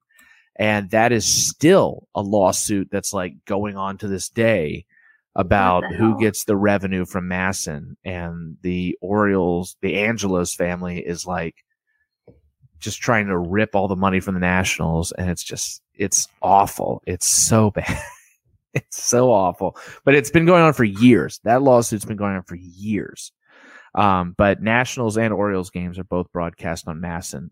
There's 2 Masson stations, and so they flip around. But it's just a whole mess. But yeah, all of Orioles Twitter was just aghast when Gary Thorne got fired because he's just a dream of a human being.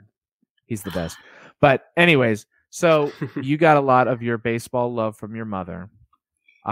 So what is it after, as a kid, I'm assuming you're watching a lot of White Sox games, and when is it that you kind of come of the age where you're like, you decide you're into baseball yourself? Like, what is it about the sport that kind of drew you in and keeps drawing you into this day?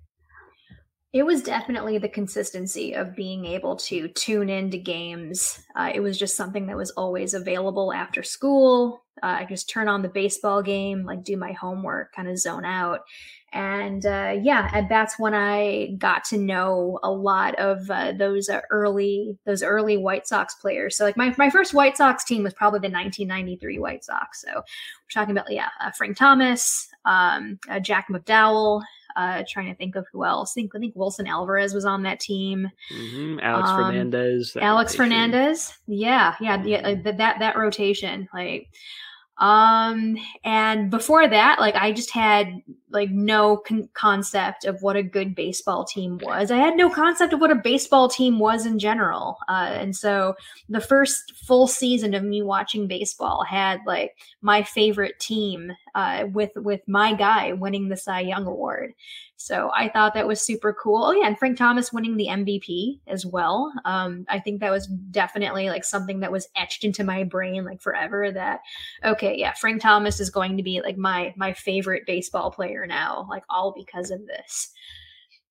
So yeah, that essentially just carried on all throughout childhood. Like I was always known as, you know, the kid that was like really obsessed with the White Sox. Like I just started like diving into all of these teams. It was something that I could watch with my family. And yeah, just even looking through a lot of some of my old scrapbooks and a lot of the old things I used to make as a kid. I don't know, this is like the first time I've ever openly admitted this to anyone, but like I had like a weird obsession with Roberto Alomar for some reason. And so I actually made Orioles legend Roberto Alomar. Yeah, yes. There you go. So yeah, like he joined the team. I can't remember what year, but it was essentially to join his brother Sandy, who was the catcher at the time. I want to say it was like 2003, 04. Yeah, 2003, 2004. And so like, yeah, I was like absolutely obsessed with him. I thought he was the greatest thing ever. I'm not exactly sure why. He was kind of at the tail end of his career. It was just like, hey, I get that. I had the same feeling when Jim Thome joined the Orioles for I guess the Jim Thome. Yeah, White Sox legend Jim Thome. Or I guess it was really the ghost of Jim Thome that joined the Orioles. But, it's sort of like the ghost of like Ken Griffey Jr. joining the White Sox, that's what I was about to say. It's interesting that you mentioned that too, because those around that time was like what 93 would have been for you, like around 03, 04 would have been for me. And getting really, I remember hearing like, yeah, Roberto Alomar, like Carl Everett. I thought like I'd heard those guys were good. And my dad explained to me, like, by the time Ken Griffey Jr. came around, you understand it's like, oh, they get all of, you know, Kenny Williams always gets his guy, you know, at the very, very end of his career. It's Roberto Alomar. And, Orioles did that too. We currently have the ghost of Felix Hernandez. That's true. Yeah. I love Felix. I love him too. And I'm so happy he's on the team. I am too. Yeah. But I mean, we had Derek Lee at the end of his career. We signed Jim Thome. Right. We had Orioles legend Sammy Sosa for a year. We had Orioles legend Johan Santana, who never made it out of the minors. We had Dontrelle Willis, who never made it out of the minors at the end of his career. Orioles are really good at signing stars that are on the verge of baseball death. That's kind of like the one thing that the Orioles and the White Sox have in common, like signing baseball stars that are like ready to go towards baseball death. Yes, absolutely. But anyway, I had a Roberto Alomar scrapbook. Like I would like look at like I love that. Articles from like magazines and the newspaper, and I would just like cut them out and just like put them in this scrapbook. I thought he was neat. So. That's adorable. Great. How old were you when you were doing a scrapbook? I was like maybe 15, 16. Nice. I would have loved if you'd be like, it was like 28. I think like especially in like the mid-teens, you're sort of at the age where it might be pure, it might be considered pure, but like kind of on the borderline of like, ooh, what is she really doing? Well, 15, that's still adorable that you had a Roberto Alomar scrapbook. I love that. I saw a tweet yesterday or sometime recently that pointed out that there was a time in the early 90s when the White Sox had Frank Thomas, Bo Jackson, and Sammy Sosa all on the same team at the same time. Wait, this is news to me that Sammy Sosa was on the White Sox? Sammy Sosa came up with the White Sox, yeah. Oh, really? I didn't know that. And that's a thought. So So another question I had for you. So some people, whether they follow you on Twitter or are listening to this podcast or have seen you do other stuff, might not know this. This might be new. But rumor has it that you were at Lucas Giolito's no-hitter. Yeah, that is a big rumor. Not many people know this, but is it true? Big if true. The rumors are true. I was at Lucas Giolito's no-hitter. You heard it here present. You heard it here first. So, what I'm most curious about that, other than like, I'm sure you've talked about the experience like ad nauseum. What were? Here's my credential. Here's my. Oh, I love it. Yeah. Oh, that's amazing. No, you got to keep it. I was at Burley's Perfect Game, and I still have the. What? I see it back here. I have frames. Scorecard and ticket is framed right below the Eloy jersey. I got to watch the Orioles lose to the Rangers 30-3, and I didn't keep anything from that except a sense of shame. So, I was going to ask. You can't get that autographed. No, I cannot. And guess what? That was game 1 of a doubleheader, and I stayed for game 2, and they lost that game too. Wow. The 30-3 game was quite an experience because there was a point in like probably the 7th or 8th inning after like the 8th home run was hit, where all of Baltimore, every Orioles fan in the stadium was just like, maybe we can throw a strike. And like when a strike was thrown, the stadium erupted. You're just like, oh my God, someone threw a strike instead of a ball. It was the funniest thing. The entire stadium gave up by like the 8th inning, and it was almost like sarcastically cheering. It was hilarious. It was everybody. Everybody was so salty. We were just like, oh my God, we made a routine out. This is incredible. It was rough. What an car is absolutely on the floor. The other end of the spectrum. So what I wanted to ask about the no-hitter though is because usually I feel like what everyone talks about how weird it was not having fans. Yeah. I'm curious, what was the reaction of like folks in the press box? Because you were covering it for Southside Hit Ben. I was, yeah. So you're up there with all the other writers, doing your thing kind of. And these are mostly professional, you are all professionals. That's why you're there. Have seen, I'm guessing most of them have probably seen a no-hitter before. You go to enough games. So I'm curious what the kind of conversation was like as that was going on. Because I remember I think, 13 going to Burley's Perfect Game, and I'm in the crowd and you can feel them. It's right. But it's a totally different thing. So I'm really curious what the conversation was like as it was going on up there with the pros. Yeah, absolutely. So to preface, I actually wasn't supposed to be at this game. We had a team of about 3 beat writers. It was myself, my Northside Sox co-host Sam Sherman, James Fox, who is another writer at Southside Hit Pen, and Tommy Barbie is the other one. And yeah, so we essentially this was supposed to be Sam's game. Sam was supposed to cover it all by himself. Essentially, he was going to do a pregame column, a postgame column, a video to wrap up. Boom, that's it. So the White Sox were actually gracious enough because a lot of the games that there wouldn't be as much of a credential demand. So the Pirates were one of them. So the White Sox actually gave us a second credential. And so my editor, Brett Valentini, was like, hey, does anyone else want to go to this game on August 25th? It would be an additional credential to the person already covering the game. And so at the time, I already knew that this was going to be a hot commodity. I knew that I had an ins and I needed to take advantage of it as much as I could because I have this way to get into the ballpark to watch the game on my own. This is a once in a lifetime opportunity. After this, say, I could tell this story to my grandchildren and great grandchildren that I watched pandemic baseball. That's cool. So I took the assignment. I was like, hey, you know what? I'm going to just put off all my plans for the rest of the evening. Give me that extra credential. I'm totally there. So it was given to me. So that was actually the first time that Sam and I met in person. So we knew each other. We had been friends online for quite some time. And so I consider him my White Sox bestie. He's the person that I can tell all of my super hot takes to. And he's not going to pass any judgment to me.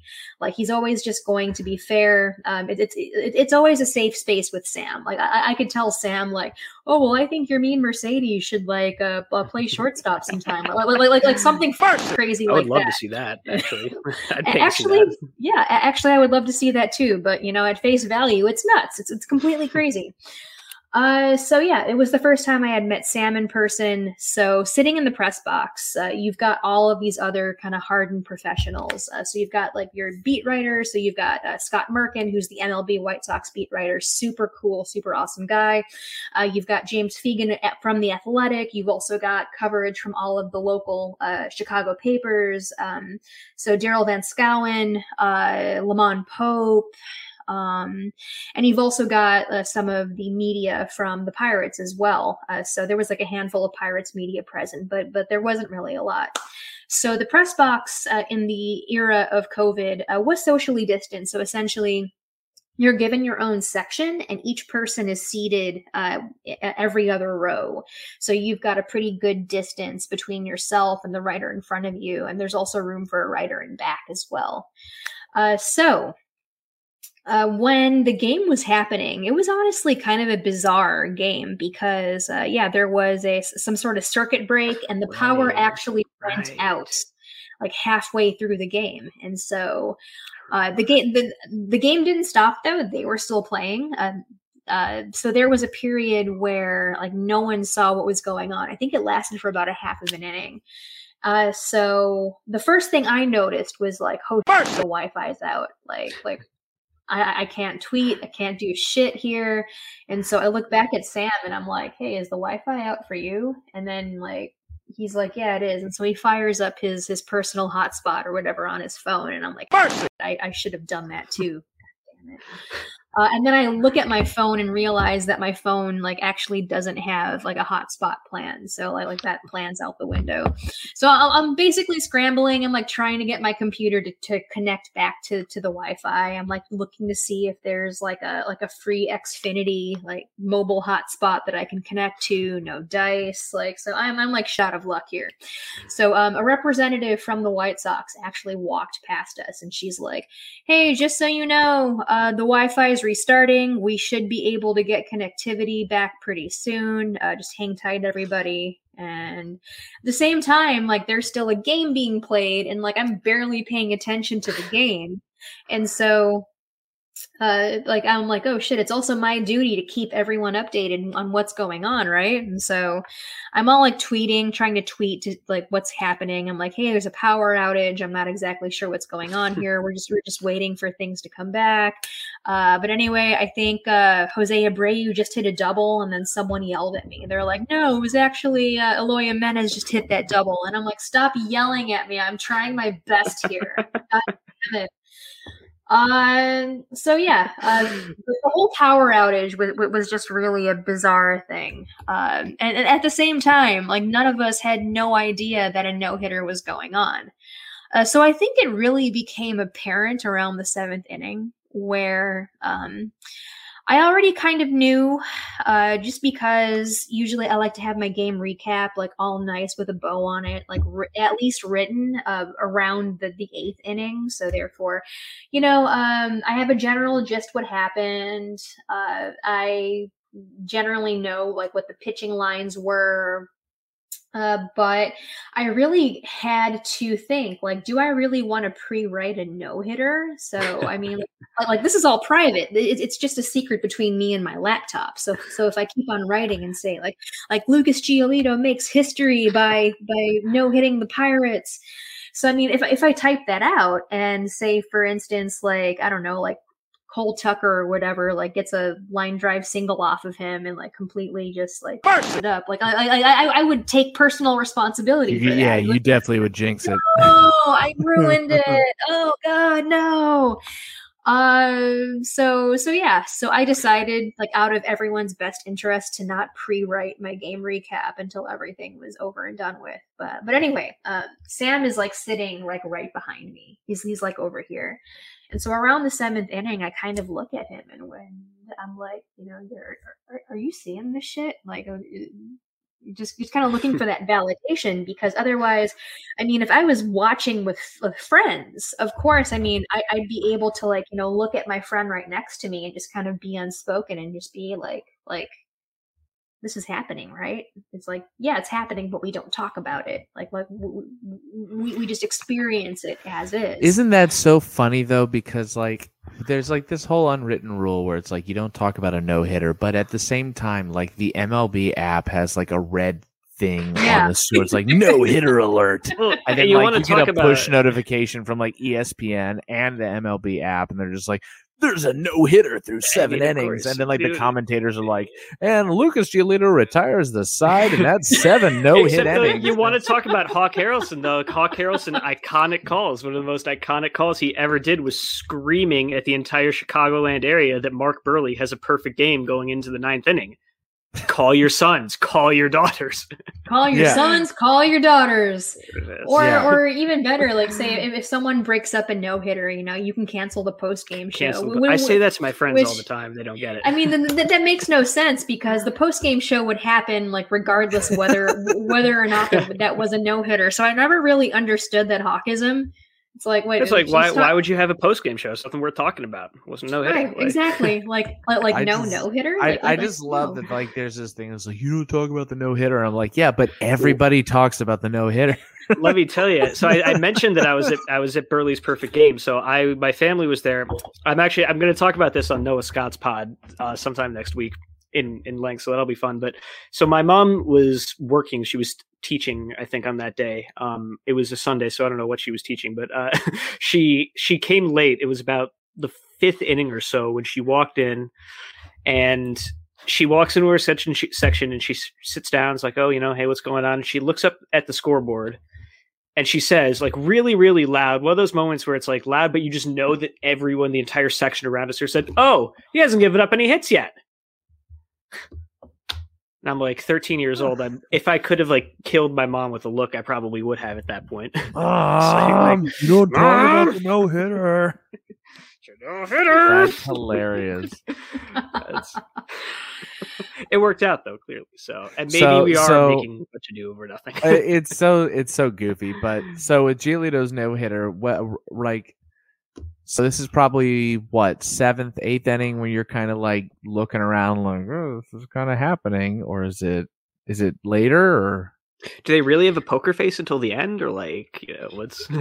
Well, we once we got over the power outage, it was just sort of like, okay, so we're back on track here. Looks like we've got a no-hitter going. But no, like the press box was otherwise silent. Like no one was talking about it. It was like crickets. So it was just basically me and Sam just like looking at each other and just going. And texting eyes emojis to people all over the place. Yeah. Right. Yeah. And I think I was actually texting a Michael Ahedo like the entire time. And I don't remember what we were talking about, but like he had no idea I was at the game. And then I think he might have texted me like, hey, like, do you see like what Lucas Giolito is doing right now? And I'm like, yeah, I'm here. I'm at the ballpark. and he's like, holy shit. and then he's like, okay, you know what? Like text me like afterwards when you're done. Like I'll still be here. Right. Like, hey, like. So I did I wrote up my article, and it's really interesting, like doing beat reporting, just because like especially when you're covering such a historic event, you want to give it justice. You want to treat it with a lot of courtesy and a lot of respect and a lot of admiration. But at the same time, I really wanted to like kind of address him as a person and just be like, hey, like not only did Lucas Giolito do this really like awesome thing, like he's also a really good person in real life too. So I threw a lot of that in there. It was very emotional. It was very just like I didn't realize it at the time, but just like a lot of emotions just kind of hit me all at once. Just being able to witness the no-hitter, and also too just being there in person and just knowing that like in the scope of this global pandemic, like none of my friends could be there. That yeah, even like the greater scope of baseball fans would never be able to be there too. So I just kind of felt this like combination, just like duty and responsibility that I had to report this event to, I guess, like my highest ability possible. So yeah, it was honestly like one of the nights I will remember for like the rest of my life. That's so wild. That's an amazing experience. And then the next day I had to just like go into my day job like nothing happened. Right. And that's so hilarious. My boss at the time is a Cubs fan, and so like he knew that I write about the White Sox on the side, and so like other than some like general playful banter, like he would always just ask me like, oh, what are the White Sox doing? And then I walk in the next day and I'm like, yeah, just casually, like, I was at Lucas Giolito's no-hitter, and he's like, get out, no way. He's like, why are you here? Like, you should have called off. Like, aren't you supposed to be hungover? And I'm like, no, I was working. Like, I was working, Ryan. Like, it's. That's, oh my God. So as someone who is, has been in the press box a handful of times, or however many times, I don't want to assume it's been a lot or a little,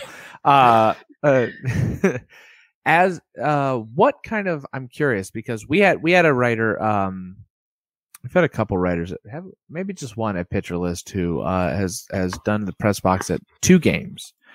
He did one where he had an interview set up, and this is Ian Post. He doesn't really write for us much anymore, but he's one of the Pitcher List OGs from way back.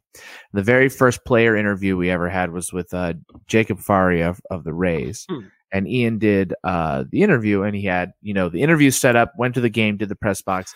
But then he went to another game, a Giants game, where he went to the press box. He did not have an interview set up. And I remember him telling me that if you ever go to the press box, know what you're doing beforehand.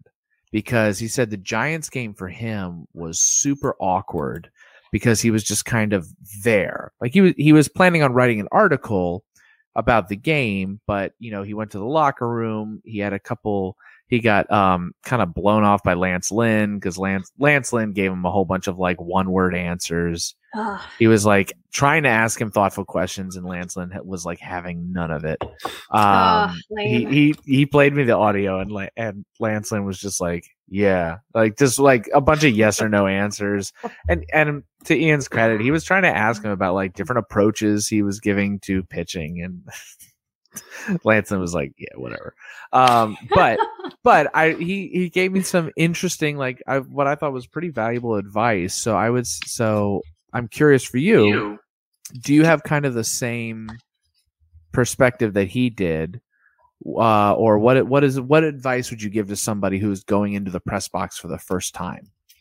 Yeah, that's a great question, in the sense that I really don't know what reporting is like pre-pandemic. I only know pandemic reporting. Okay. So yeah. I've never visited the clubhouse. I've never like gone up to guys like, and I've heard stories too. A good friend of mine was a beat reporter, Kat Garcia, and she would tell me stories about how, yeah, I used to walk up to guys and they'd be like just butt ass naked, and it's all good. Like no one gives a shit. It's like human nudity is just completely normalized and acceptable. But I could see, like, I don't. Like, hypothetically, if I were to walk in and just saw like Luis Robert just like butt ass naked, like, even though like I don't know, I don't have eyes for him, but like if I just saw him nude walking around, I would be a little frazzled. I would sure. Right, yeah, because I was not expecting to see a naked man, just let alone Luis Robert, just right in front of me. Yeah, pandemic reporting is a little bit different, just mainly because everything's done via Zoom. It is almost kind of like a weird Zen-like sound, especially because you've got your opposing team's reporter right in front of you. So Sometimes, you can eavesdrop on, that press conference. So this past season, Tim Anderson really just put a complete beating on the Tigers. Just like Tim Anderson's a huge Tiger killer. And so not to bring this guy down, but there was a Tigers writer who was just like just cussing at every hit that Tim got. And like, I honestly thought it was hilarious. Like, he would say things like, "Oh, this fucking guy." Well,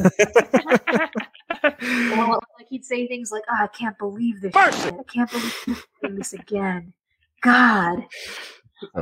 Just like his frustration was, while relatable, at the same time was just objectively hilarious. Funny, yeah. As someone who cheers for the opposing team, as someone who genuinely like loves Tim Anderson. So yeah, it's really interesting kind of eavesdrop on those conversations. And then, a lot of like the Tigers post-game conferences where like you could hear the reporters asking like,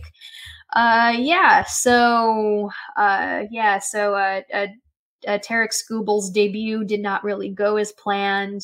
So what do you think might have caused that? And of course, the answer is Tim Anderson. All Tim Anderson's fault. I think, like, especially in the post and pre-pandemic reporting ages, I don't think I would have been able to get that much insight on the opposing team and kind of like what's going through like their minds. Yeah, that makes sense. But yeah, otherwise, like, everything's done through Zoom. It's all very organized. You just simply click the button to wait your turn to ask your little question. It's all very, organized. Like first you get like Rick Renteria, and then, it's like Lucas Giolito, and then it's James McCann. Yes, like R.I.P. R.I.P. Rick Renteria. Yes. So like, especially during the no-hitter, I was able to get some McCann snippets and some Giolito snippets too, and I was able to write 2 separate pieces regarding like that time as well. It's mainly because they were very complimentary of one another. Like, Lucas really wanted to talk about how James McCann called an excellent game for him, and how a lot of like pitch sequencing really accomplished or helped accomplish the no-hitter. So like, looking back at that, I would like to do that one day again, just mainly because, we lost our credentials with Sports Illustrated fairly recently. So yeah, maybe one day we'll do that again. Maybe one day I will be back in the press box for some other entity. Yeah. But yeah, that was definitely a once in a lifetime experience. I think the fact that I see Sports Illustrated right underneath my name is just wild to me. It's just sort of like a dang, I made it type moment. That was such a load of crap. I really hated they did that. That was so disappointing. What, Renteria? No, with Sports Illustrated. Sorry. Oh. I mean, that was disappointing too. But I get it though. I get it. Just basically, they were trying out something new. They had never done team specific sites before, so essentially this was sort of like an experiment. So I believe as of right now, they still have their Dodgers and Yankees site. And of course, the whole concept is that, those 2 teams are bringing in revenue. So that's why they're sticking around. So it's the whole model is. I completely get it though. Yeah. So, wow, we are on 2 hours already. So I'm going to ask you one more guaranteed rate specific question, one more White Sox specific question, because I am having to restrain myself from pulling this off into like a White Sox discussion every 15 seconds or so. But that's tomorrow, Zach. That's tomorrow. That's tomorrow. So and so I guess this is 2 questions. So first is, what do you call guaranteed rate field in your head? Because I don't, like, it still sounds really weird. I still say the Cell. Sometimes I say Sox Park, and I'm curious, like, what If you're just saying like For off the cuff, like, oh, I'm record. going to the game. Guaranteed Rate Field is like the worst name. Oh, we for know. a ball. Oh, we know. We know. We're well aware. It's so like, bad. Yeah, So bad. It'd be bad It's enough like without worse the logo. than Smoothie King Arena. I think it's like even. Worse than It's it's the red arrow pointing down that really grets. Guaranteed Rate Field. I don't even give a shit that Guaranteed Rate is a Chicago-based company. It's So what do you call it? I'm just like, what do you think to yourself? I just call it Sox Park. Okay. And I mean, like in all of my articles, like in anything that's like legally facing, I have to say Guaranteed Rate Field, which I think is like so lame. So like even in my Brewers article, I had to say American Family Field, like even though like in my head I was like Miller Park. That's so sad. That was such a good one. I keep forgetting too.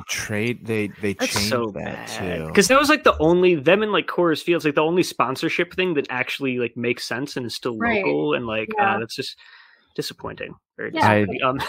Of course, yeah. The team that's named after making beer, the stadium is named after a brewery, like a macro brewery. Yeah, but let alone like still like it's beer related. So. Such a shame. There will be a large riot in Baltimore if Oriole Park at Camden Yards is ever changed. Like, I mean, they will burn down the stadium. Compromise. Camden Yards will get burned down if they ever like change. So Sox Park, the Cell, GRF, however you might know it, is known. It's one of the most underrated places in the big leagues to watch a game in general, but it has great food. It does. People don't know this. That I don't remember what publication it was a year or two ago that actually named what was at the time U.S. Cellular Field as like the best ballpark food in the country, like arena food, like period, like all four sports. So good. So do you have any favorites on the concourse? Any specialties that you go for? Yes. Probably my favorite ballpark dish is probably the loaded baked potato. And like this baked potato is just like chef's kiss. It's like not even a puny potato. It is a big ass potato. They like went to Idaho and found the biggest, just juiciest potato. Split this shit open, and they just load it with whatever you want. There's like. They've got all sorts of toppings. You can do like sour cream, bacon. You can do like pulled pork too. You can do shredded cheese. You can even do broccoli as well if you're like going healthy, you know. You're a loaded baked potato at a ballpark when we're going healthy here. Yeah, exactly. But just the way it's presented to you too. It's like also too when. If it's like a fairly cold day, because in May, like Chicago can still be a little chilly, like especially if you're in the 500 level, you're hitting those high winds. So there's like nothing more satisfying than just like this piping hot baked potato, just like cradling in your hands. And oh my god, I'm just thinking about that potato right now. My other food pick. So there's a stand on the 100 level that is essentially just like loaded fries. They've got like different styles of loaded fries. So there's like a Greek fries. So your fries are topped with gyro meat, tzatziki sauce, some other fixings that I can't remember, but it's still like just like that sounds fantastic. It's like a gyro, it's like a gyro over fries, basically. Essentially, yeah, it's essentially a gyro, but like just like topped over French fries. That is gyro. That's how you're pronouncing it. Yeah, gyro. So I've never said gyro. I've always just said hero. I've always just called it Which a hero. is valid, but like I always got that confused when I was living on the East Coast. Yeah, like I would always get confused when people would say hero, like a sub. Yeah. But hero. I guess it could go either way. Hero is the very Greek. Oh, I'm sure that's probably more correct. I used to work for some Greek folks up here who had me writing like touristy posts for their like Greek vacation homes, and I learned apparently that gyro meat, the kind of standard stuff you see in like street carts, was actually invented in Chicago. Wow. Yeah. Dope. That's so awesome. So that's why I was taught at a very young age, like in first or second grade, that it was Hiro, and it's stuck in my head for like a really long time. And I guess I don't know. So it's a thing that comes up every time I say it. But yeah, totally. So baked potato, gyro fries. They also do like buffalo chicken fries. I don't like those as much as the gyro fries, though.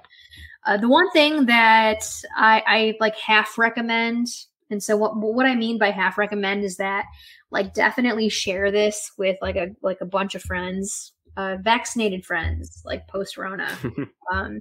They actually do like sweet potato fries that are loaded with like whipped cream and chocolate sauce and pecans. I've never seen that. Where's that at? Yeah, it's at the same stand. Really? Yeah. So out of just morbid curiosity, because like I'm used to more savory sweet potato fries, like, but I would like we top these fries with a bunch of sweet shit, and I'm like, you know what? Like, I'll try it. It was just too much for me, though. Way too much. Sweet potato fries. This is my food hot take. Sweet potato fries are an abomination. They are disgusting. No, they're so not. Gross. They're so gross. Sweet potato fries. They're so gross. Try to tell them. It's like the third time this has come up too. Yes, I hate them so much. I also hate sweet potatoes. Period. Because give me a regular potato. I don't want sweet potato. I'm gonna regular old French fries, man. I know I'm in the minority, and that's totally okay. I get it, but you haven't had these sweet potato fries yet, obviously. Guaranteed. Clearly not. With toasted almonds and whatever all the sweet stuff. Like chocolate sauce and whipped cream. Yeah, that's bizarre. So they get creative though. I'll give them that. They get very creative there. So we're going to we'll pivot away from baseball to the last little section where we just have a whole bunch of random stuff, but it's fun. We're going to start with the order of operations trifecta, in which we are going to ask you which of these things you do in what order. And first, I want to ask you, when you get dressed, socks or pants first? Pants. Thank you. This is correct. I was afraid we were about to, like 2 episodes in a row, I really got put on the spot by socks first people. So yeah, we've had a good handful of socks first people. I'm trying to think of a context where socks first might be. I guess like maybe if I was wearing long socks and I really wanted like the socks to go underneath like really tight pants, like leggings. That's probably the only context in which I can think I might want to put my socks on first. But other than that, it's always pants first. Okay. That makes sense. That is absolutely correct. Thank you. Okay. So second one out of 3 is milk and cereal. Which comes first? You know what? Like, I'm not really a milk and cereal person. Do you eat dry cereal? No, I don't. Oh, man. I was about to get excited because like I only eat dry cereal. So... I mean, I used to though. I used to eat milk and cereal, but I'm trying to remember like what I did first. I probably did the cereal first. That's like the normal thing. Yeah, that's what most people do. So we thought. Until we started asking a lot of people. Well, I feel like so far Jake was the only one who said milk before cereal. Everyone else didn't Ahedo said he thought he saw like the merits of it. Oh, like, he was kind of waffling a little bit. Well, I mean, I will say that I think Jake's defense. This is Jake Seeley, who we had on the podcast a while back. I think Jake's defense of milk before cereal makes sense, but I also would not do it. I think it makes sense for like if you're looking for a very certain thing out of cereal. But before we get to we've gotten way in the weeds on that in like every episode. But, I'm going to do a super cut after like 10 episodes of everyone just giving their hot takes about on milk before cereal. The last one, when you brush your teeth, water, toothpaste, what order does that go in? So toothpaste goes on the toothbrush, and then I wet the toothbrush with the toothpaste on it. Okay. Interesting. You don't wet the toothbrush first and then put the toothpaste on it? No. I think that's more acceptable than just going like straight raw dogging it with the toothpaste. Yeah, you don't. You never. God, I've seen. Yeah, I've known people who do that. Just put the toothpaste on and go for it. And I'm like, we're gonna get someone. One of these days, we're gonna get someone who does that, and it's all hell is gonna break loose. It's like. Yeah, the worst. I don't think I have an explanation on why I do that. It's like you gotta seal the toothpaste onto the toothbrush. That's why you do. You do the water after the toothpaste. Got to seal it on there. Otherwise, that toothpaste is going to go everywhere. Just like, might fall off the brush. I have an electric toothbrush too, because otherwise, if I hit that button, it's just going to like. Yeah. Oh yeah, it's going to go flying. Absolutely. Just go all over the place. Yeah, it's going to go flying. And by the time episode 30 hits around, people are going to think we're so weird because we have such well-reasoned explations for all of these things. Like, oh man, why are you thinking so much about toothpaste? If we make it to episode 30, no, we will. Hopefully, as long as Nick never listens to this. Favorite and least favorite baseball movie? Ooh, all right. Dang.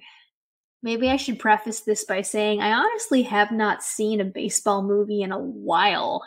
It has been a long time since I've seen a baseball movie. There's a few answers to this that you might say that are going to like trigger me hard. So Ben has thoughts. We'll see. I wrote a whole like 3,000 word article on baseball movies. So yes, I have some thoughts. Don't say the wrong thing. Oh wow, yeah, no pressure, I guess. Right. I guess I could say that I watched A League of Their Own again, like great choice. Ago. Yeah, and I thought it was. No, I'm kidding. It's one of my trash. Yeah, it's trash. No, I actually thought it was a really great movie, and it's so sweet. It's held up too. Yeah, I remember liking it when I saw it as a kid, and as an adult, I still liked it. Did you tear up at the end, like when they all reunited? How can you not? It is just oh my god! I rewatched and watched for the first time a whole bunch of baseball movies because I did an article on the top 15 baseball movies of all time. And when I rewatched League of Their Own, the first time I watched League of Their Own, it was really special to me because I first watched it with my family in Cooperstown at a hotel. Okay. We were up in Cooperstown to see the Hall of Fame, and we were staying at a hotel in Cooperstown, and some channel had two baseball movies going. They had Field of Dreams and then League of Their Own. And I had seen Field of Dreams, but when we saw League of Their Own, it was the first time I saw it. And I watched the whole thing with my family in Cooperstown. That was really special. It was really cool. And then I watched it again, and it's just such a sweet and funny, heartfelt movie. It's, that ending. It does hold up well. It makes me tear up every time at the end. It's just totally. It's such a nice movie. It is. It really is. Yeah. Bring back professional women's baseball. I think that's like just one thing that we need. I feel as if like a Chicago women's baseball team is essentially kind of the thread that would hold the city together. We should do that. Yeah. Yeah. Specifically, let Gina Davis play professional women's baseball. That's what we need. Is Gina Davis, Madonna, and Rosie O'Donnell together on the team. Precisely. Yeah, they could be like the top three of the order and then have Ricky Renteria manage the team. Oh my God. I'm just imagining Ricky giving the "there's no crying in baseball" speech right now. And like do you have a least favorite baseball movie that you can think of? I don't think I necessarily dislike these movies at all, but I did notice that a lot of the baseball movies, like in the 90s, really antagonized the White Sox. There's some of the ones I can think of at the top. So I think Little Big League was one of them. Rookie of the Year kind of took some jabs at the White Sox too. I think like Major League was also like one of them as well.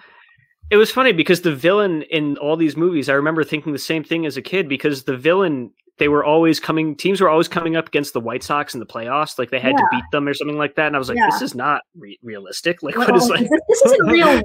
It's right? Like, why are we the bad guys? We suck.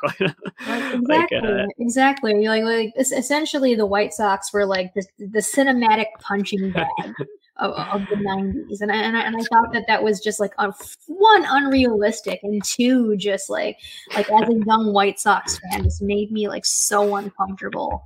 I never even really noticed that. That's That's funny. I'm so glad that you said that. I'd never once like thought that or like said that out loud, but I've definitely thought that in the past, like growing up. Exactly. Like we need a film that like portrays the White Sox in a positive light for once, for absolute once. Yeah, but no, like, top of the list, like Rick Renteria managing the Chicago professional women's baseball team. Yes. Oh my goodness. Let me get started on the script right now. Yeah, Rosie O'Donnell batting third, maybe. What a sight that would be.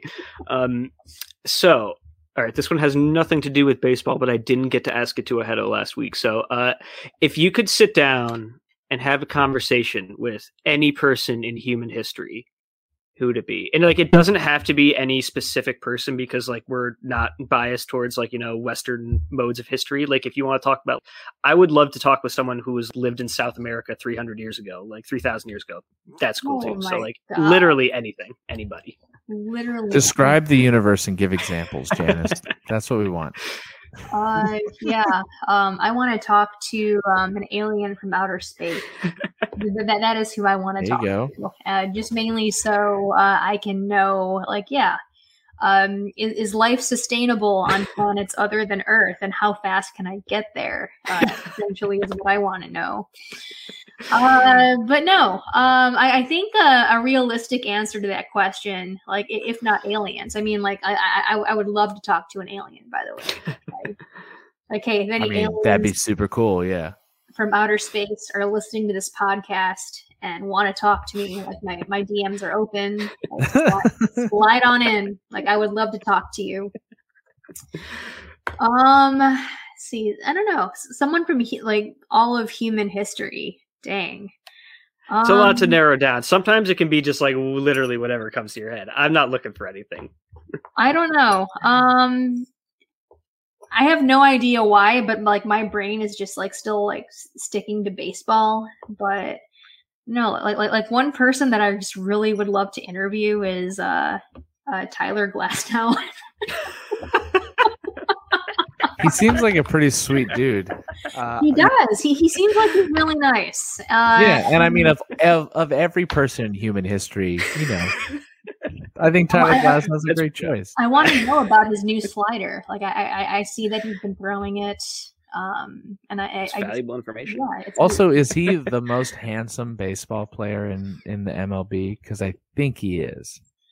Objectively, yes. I don't know. To me, I feel as if he's a little too textbook good looking.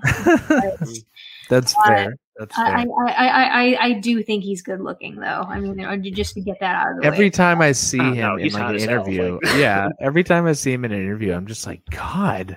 Yeah, he's a real life Disney prince. I want to know what hair product he uses.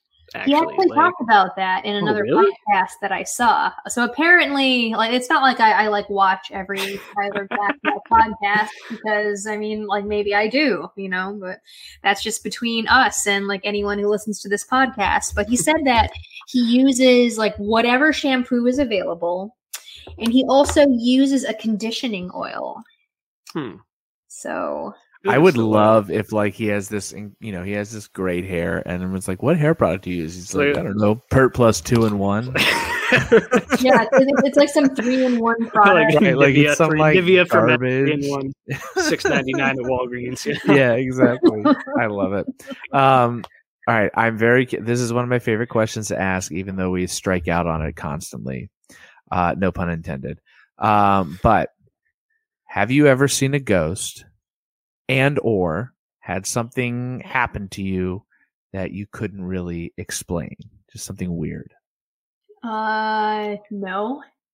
Fuck, man, come on. Fine. Whatever. Fine. Another one, 0 for 5. No. We've had a couple good. I don't know. When I was a kid, I used to think that I had the ability to control whether or not the street lights would come on or not. I was wrong. I don't have that ability.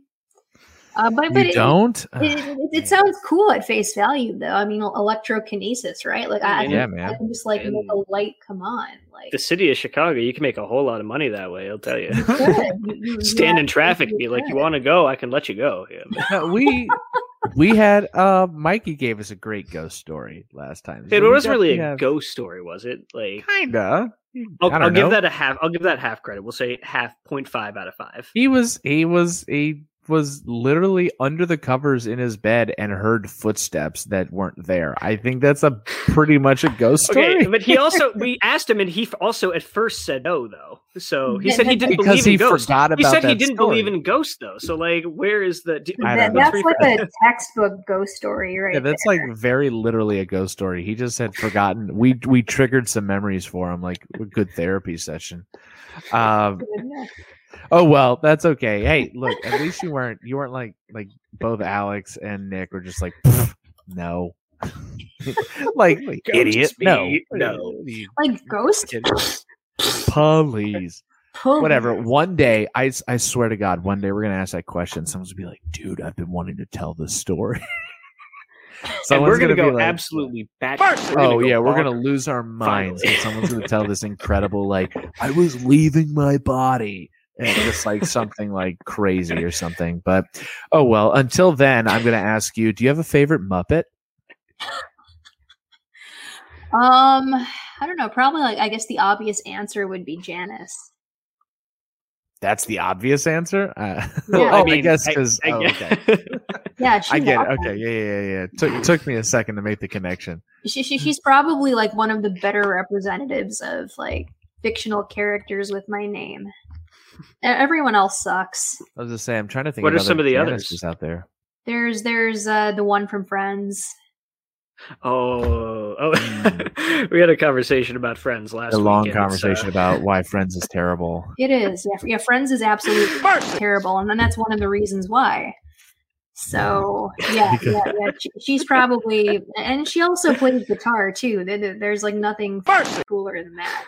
So yeah, man, Janice is cool. No, that's actually a great pull because the obvious answer is like Kermit or Fozzie Bear. I do love Fozzie, but no, I like Janice. That's a good call. Okay, here's something a little upbeat. So we are now more than 1 year into this global panini. And the pancetta. There's pancetta. Everything that starts with the global poinsettia.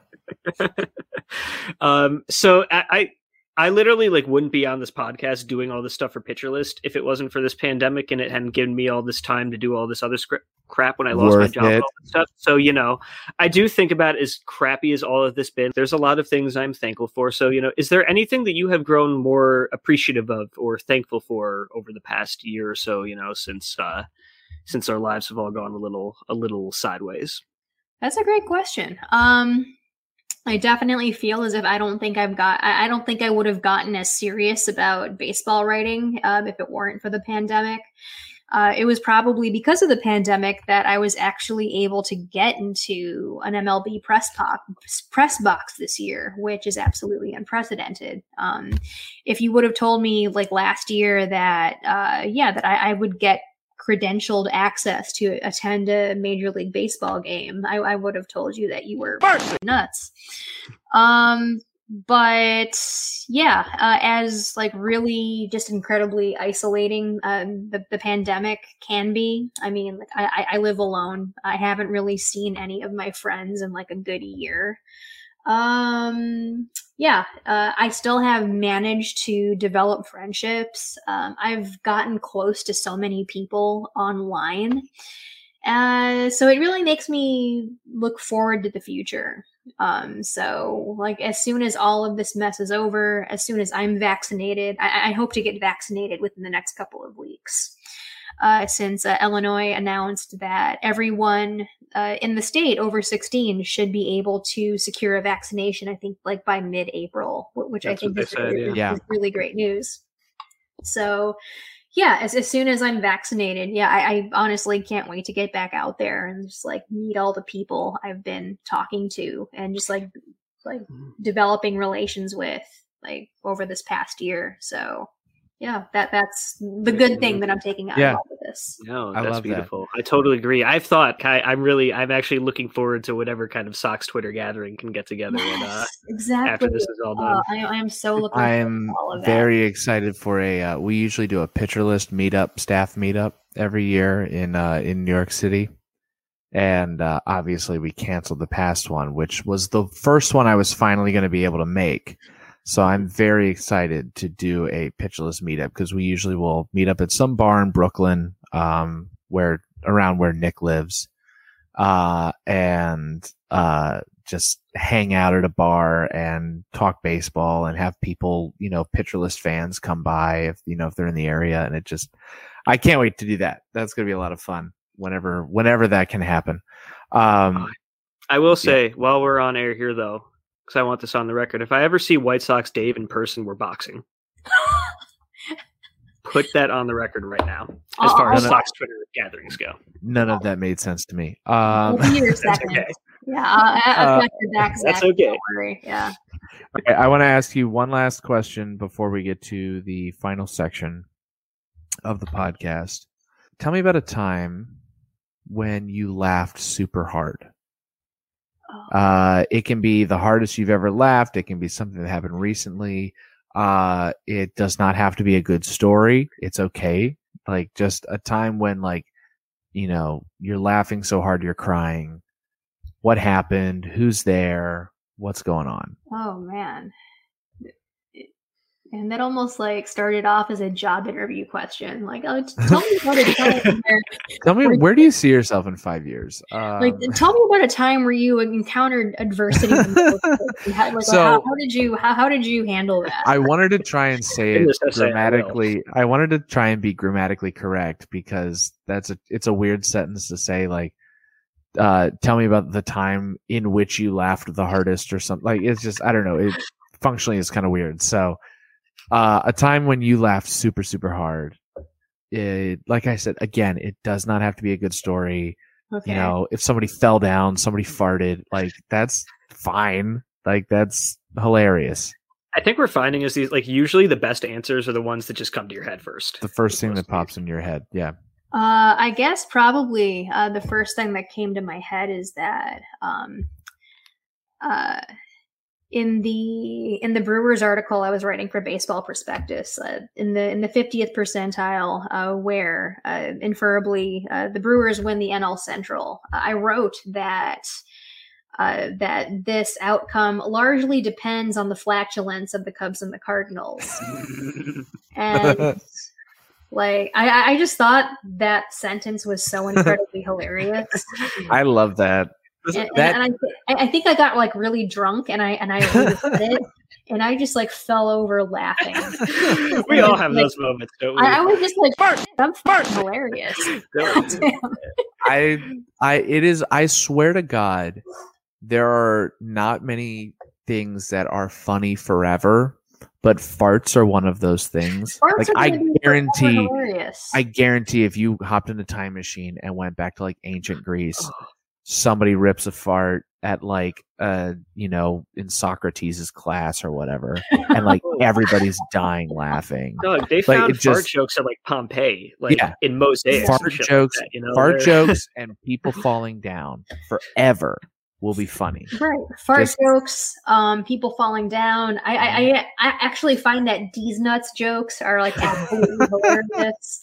I will find any time, any opportunity to drop a good D's nuts joke. Oh my God. I respect that. I respect that highly. That's amazing. All right. Well, we're going to move to the last section here of the podcast. This is a thing we call the full count, which we are going to ask you for a recommendation in each of 5 categories, 3 and 2. Full count. Goodness. Clever, right? It's okay. You don't have to patronize me. It's not. So first category, books. What is a book that you would recommend? And I want to preface these recommendations by saying, it's okay if it's an obvious recommendation. It does not have to be something obscure. If you want to be recommend I'd recommend you read Tom Sawyer or whatever. Seriously, just whatever comes to your head. Yeah, I recommend that you read, the Baseball Prospectus 2021. No, cut this out. Edit all of this. Edit all of this out. It's only like literally the last book I read. But no, for real. I don't know. Like, I don't know if you've known this, but I'm honestly not that much of a reader. I know, bad librarian, bad. A librarian who doesn't read it. Define irony. Probably like the last novel I read was this book called The Son of Good Fortune, and it's a book essentially about this Filipino mom and immigrant, or mom and son, and they're immigrants. So they're dealing with kind of adjusting to life in the United States, and this is kind of like the time in which this book takes place. It's a little ambiguous, but from context clues, it's definitely pre 9/11. So I'm guessing like probably like late 90s, like early 2000s sort of. And so the book is essentially just about life in Northern California as like a new immigrant. And there's lots of like just cultural discussions and discussions about, mother-son dynamics, kind of relationship dynamics as well. The main character ends up falling in love and gets a girl pregnant, and they like run off to some hippie commune. And it's just a very fascinating book. It's been about like 3 months since I've read it, and I really can't stop thinking about it. So that's probably the book I would recommend. It sounds really cool. Yeah.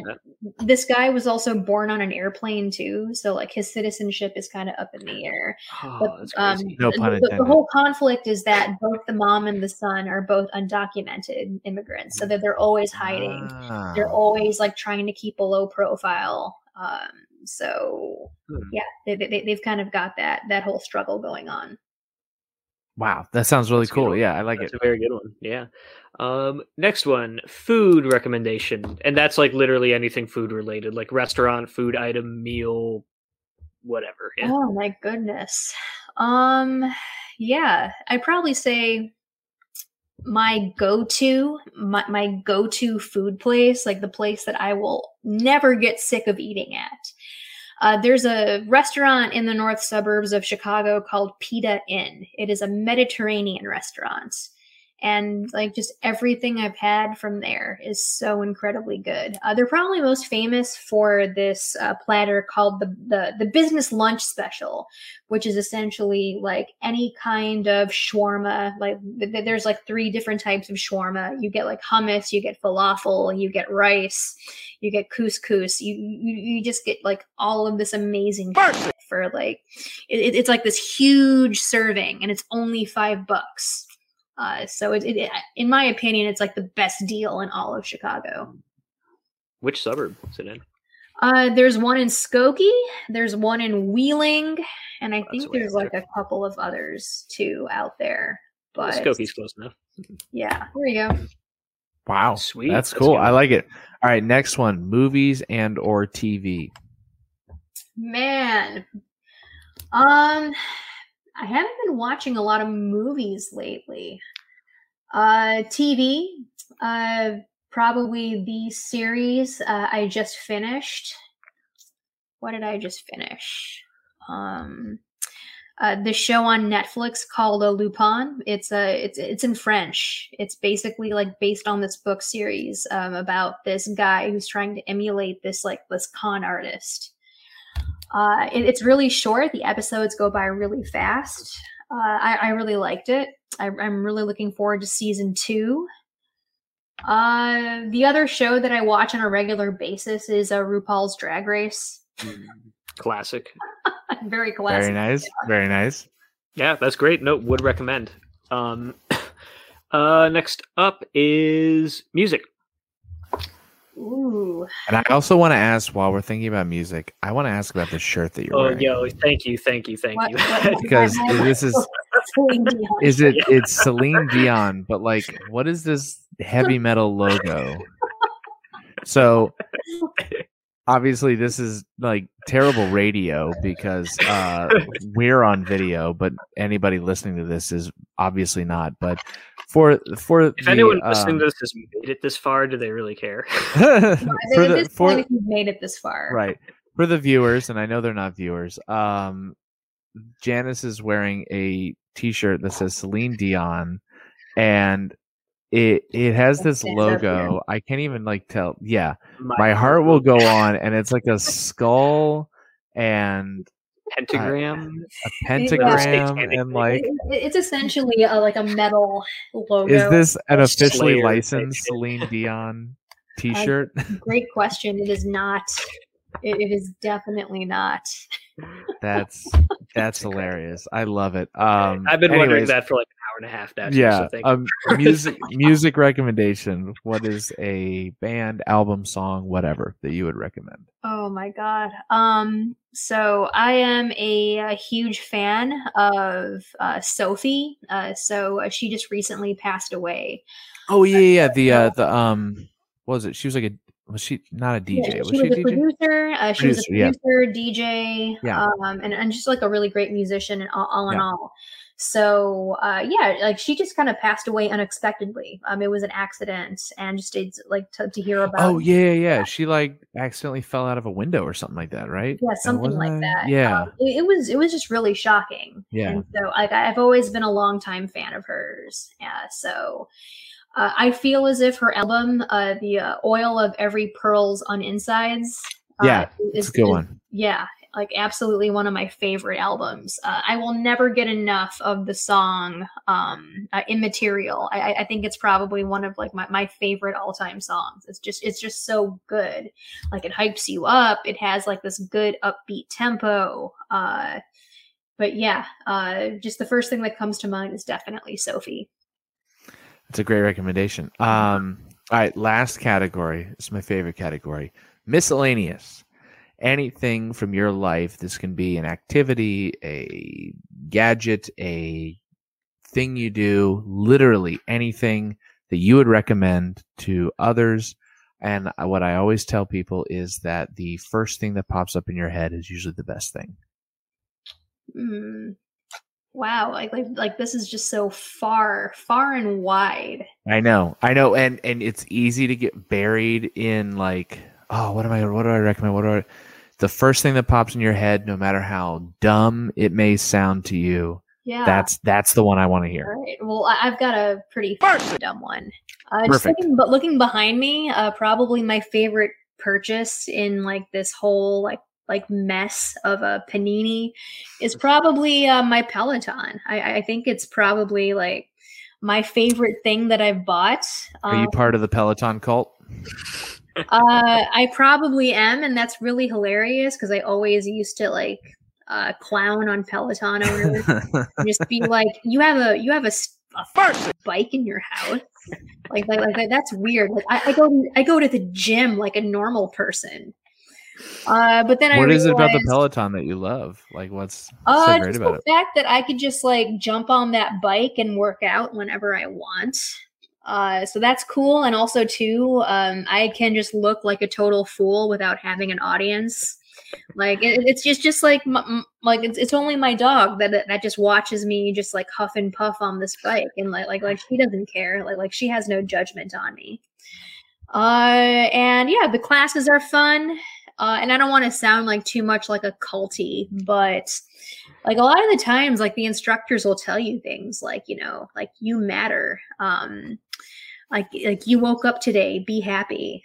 A lot of them like will tell you like, be proud of what your body can do. And it's sort of like, you know, you're absolutely right. And just to hear those things, like when like no one else is saying it around me, like it helps. It really does. That actually makes so SNL did a Peloton sketch a few weeks ago. Yeah, I saw that with the negative reinforcement. With the negative, that makes that sketch make a lot more sense now, where they're just like, oh, look who decided to exercise today.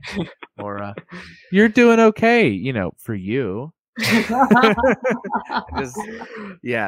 makes it make a lot more sense. But so is that what it is really with the classes? Because I've always been kind of confused as to what it is with Peloton specifically, rather than just being like, oh, I got a stationary bike. That seems fairly like mundane.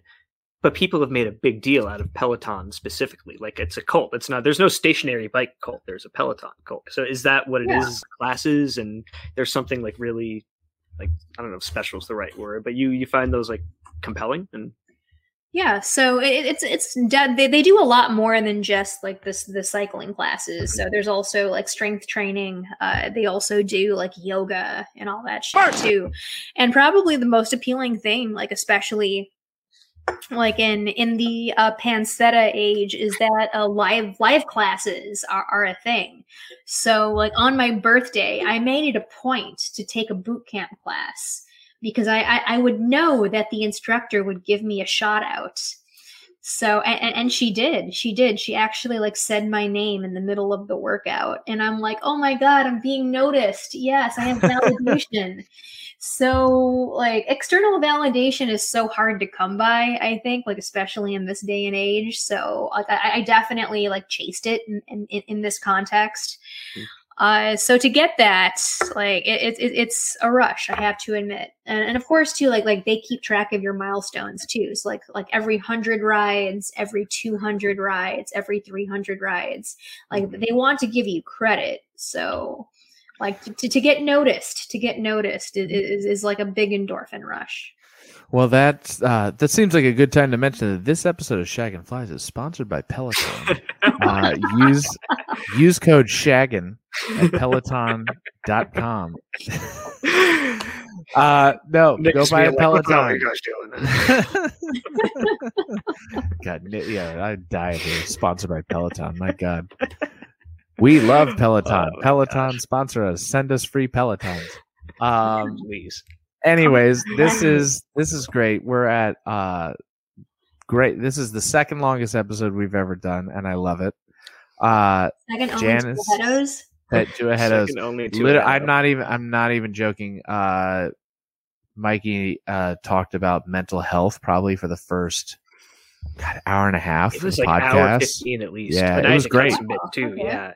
It was great. It was, I mean, since he works in the field, we talked about mental health for a long time. And then we talked a lot about music, because I can just, if I start talking about music with somebody, I get sucked into a rabbit hole. I had to restrain myself when we had Chris Towers on, because I wanted to talk music. Yeah. I want to do a music podcast, just period, with him. Even just that stuff. Like, I'm so glad we could talk about like libraries and stuff too, though. Yeah, I love talking about libraries.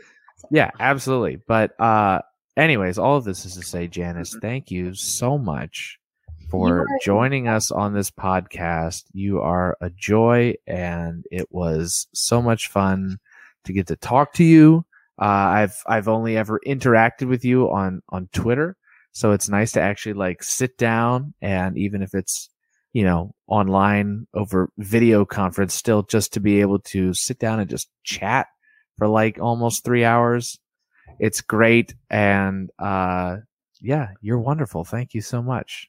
Thanks so much for joining us. Yeah. Both of you are absolutely wonderful. It didn't even feel like 3 hours, honestly. Like, I know. Yeah. I've just been kind of just like sitting here, and like I honestly like have to go to the bathroom, like so badly. But it's sort of like this has been such an engaging conversation that it's not like I'm just like oh shit. Like I'm just gonna like run to the bathroom and like have these guys talk like while I'm like just doing my business off. We can also like for any future guests who may be listening, if you do need to go to the bathroom, we can cut things. We do have the ability to edit. Like we generally try not to edit a lot, but if there's like dead space because you got to go do something, we can edit that. Like it's fun. Like it felt like absolutely nothing though. So in order to talk to you guys for like 3 hours straight was like well worth holding it. So I appreciate you. Like I said, you've been through the podcast gauntlet lately too. So yeah, I've been on 3 podcasts in like the past week,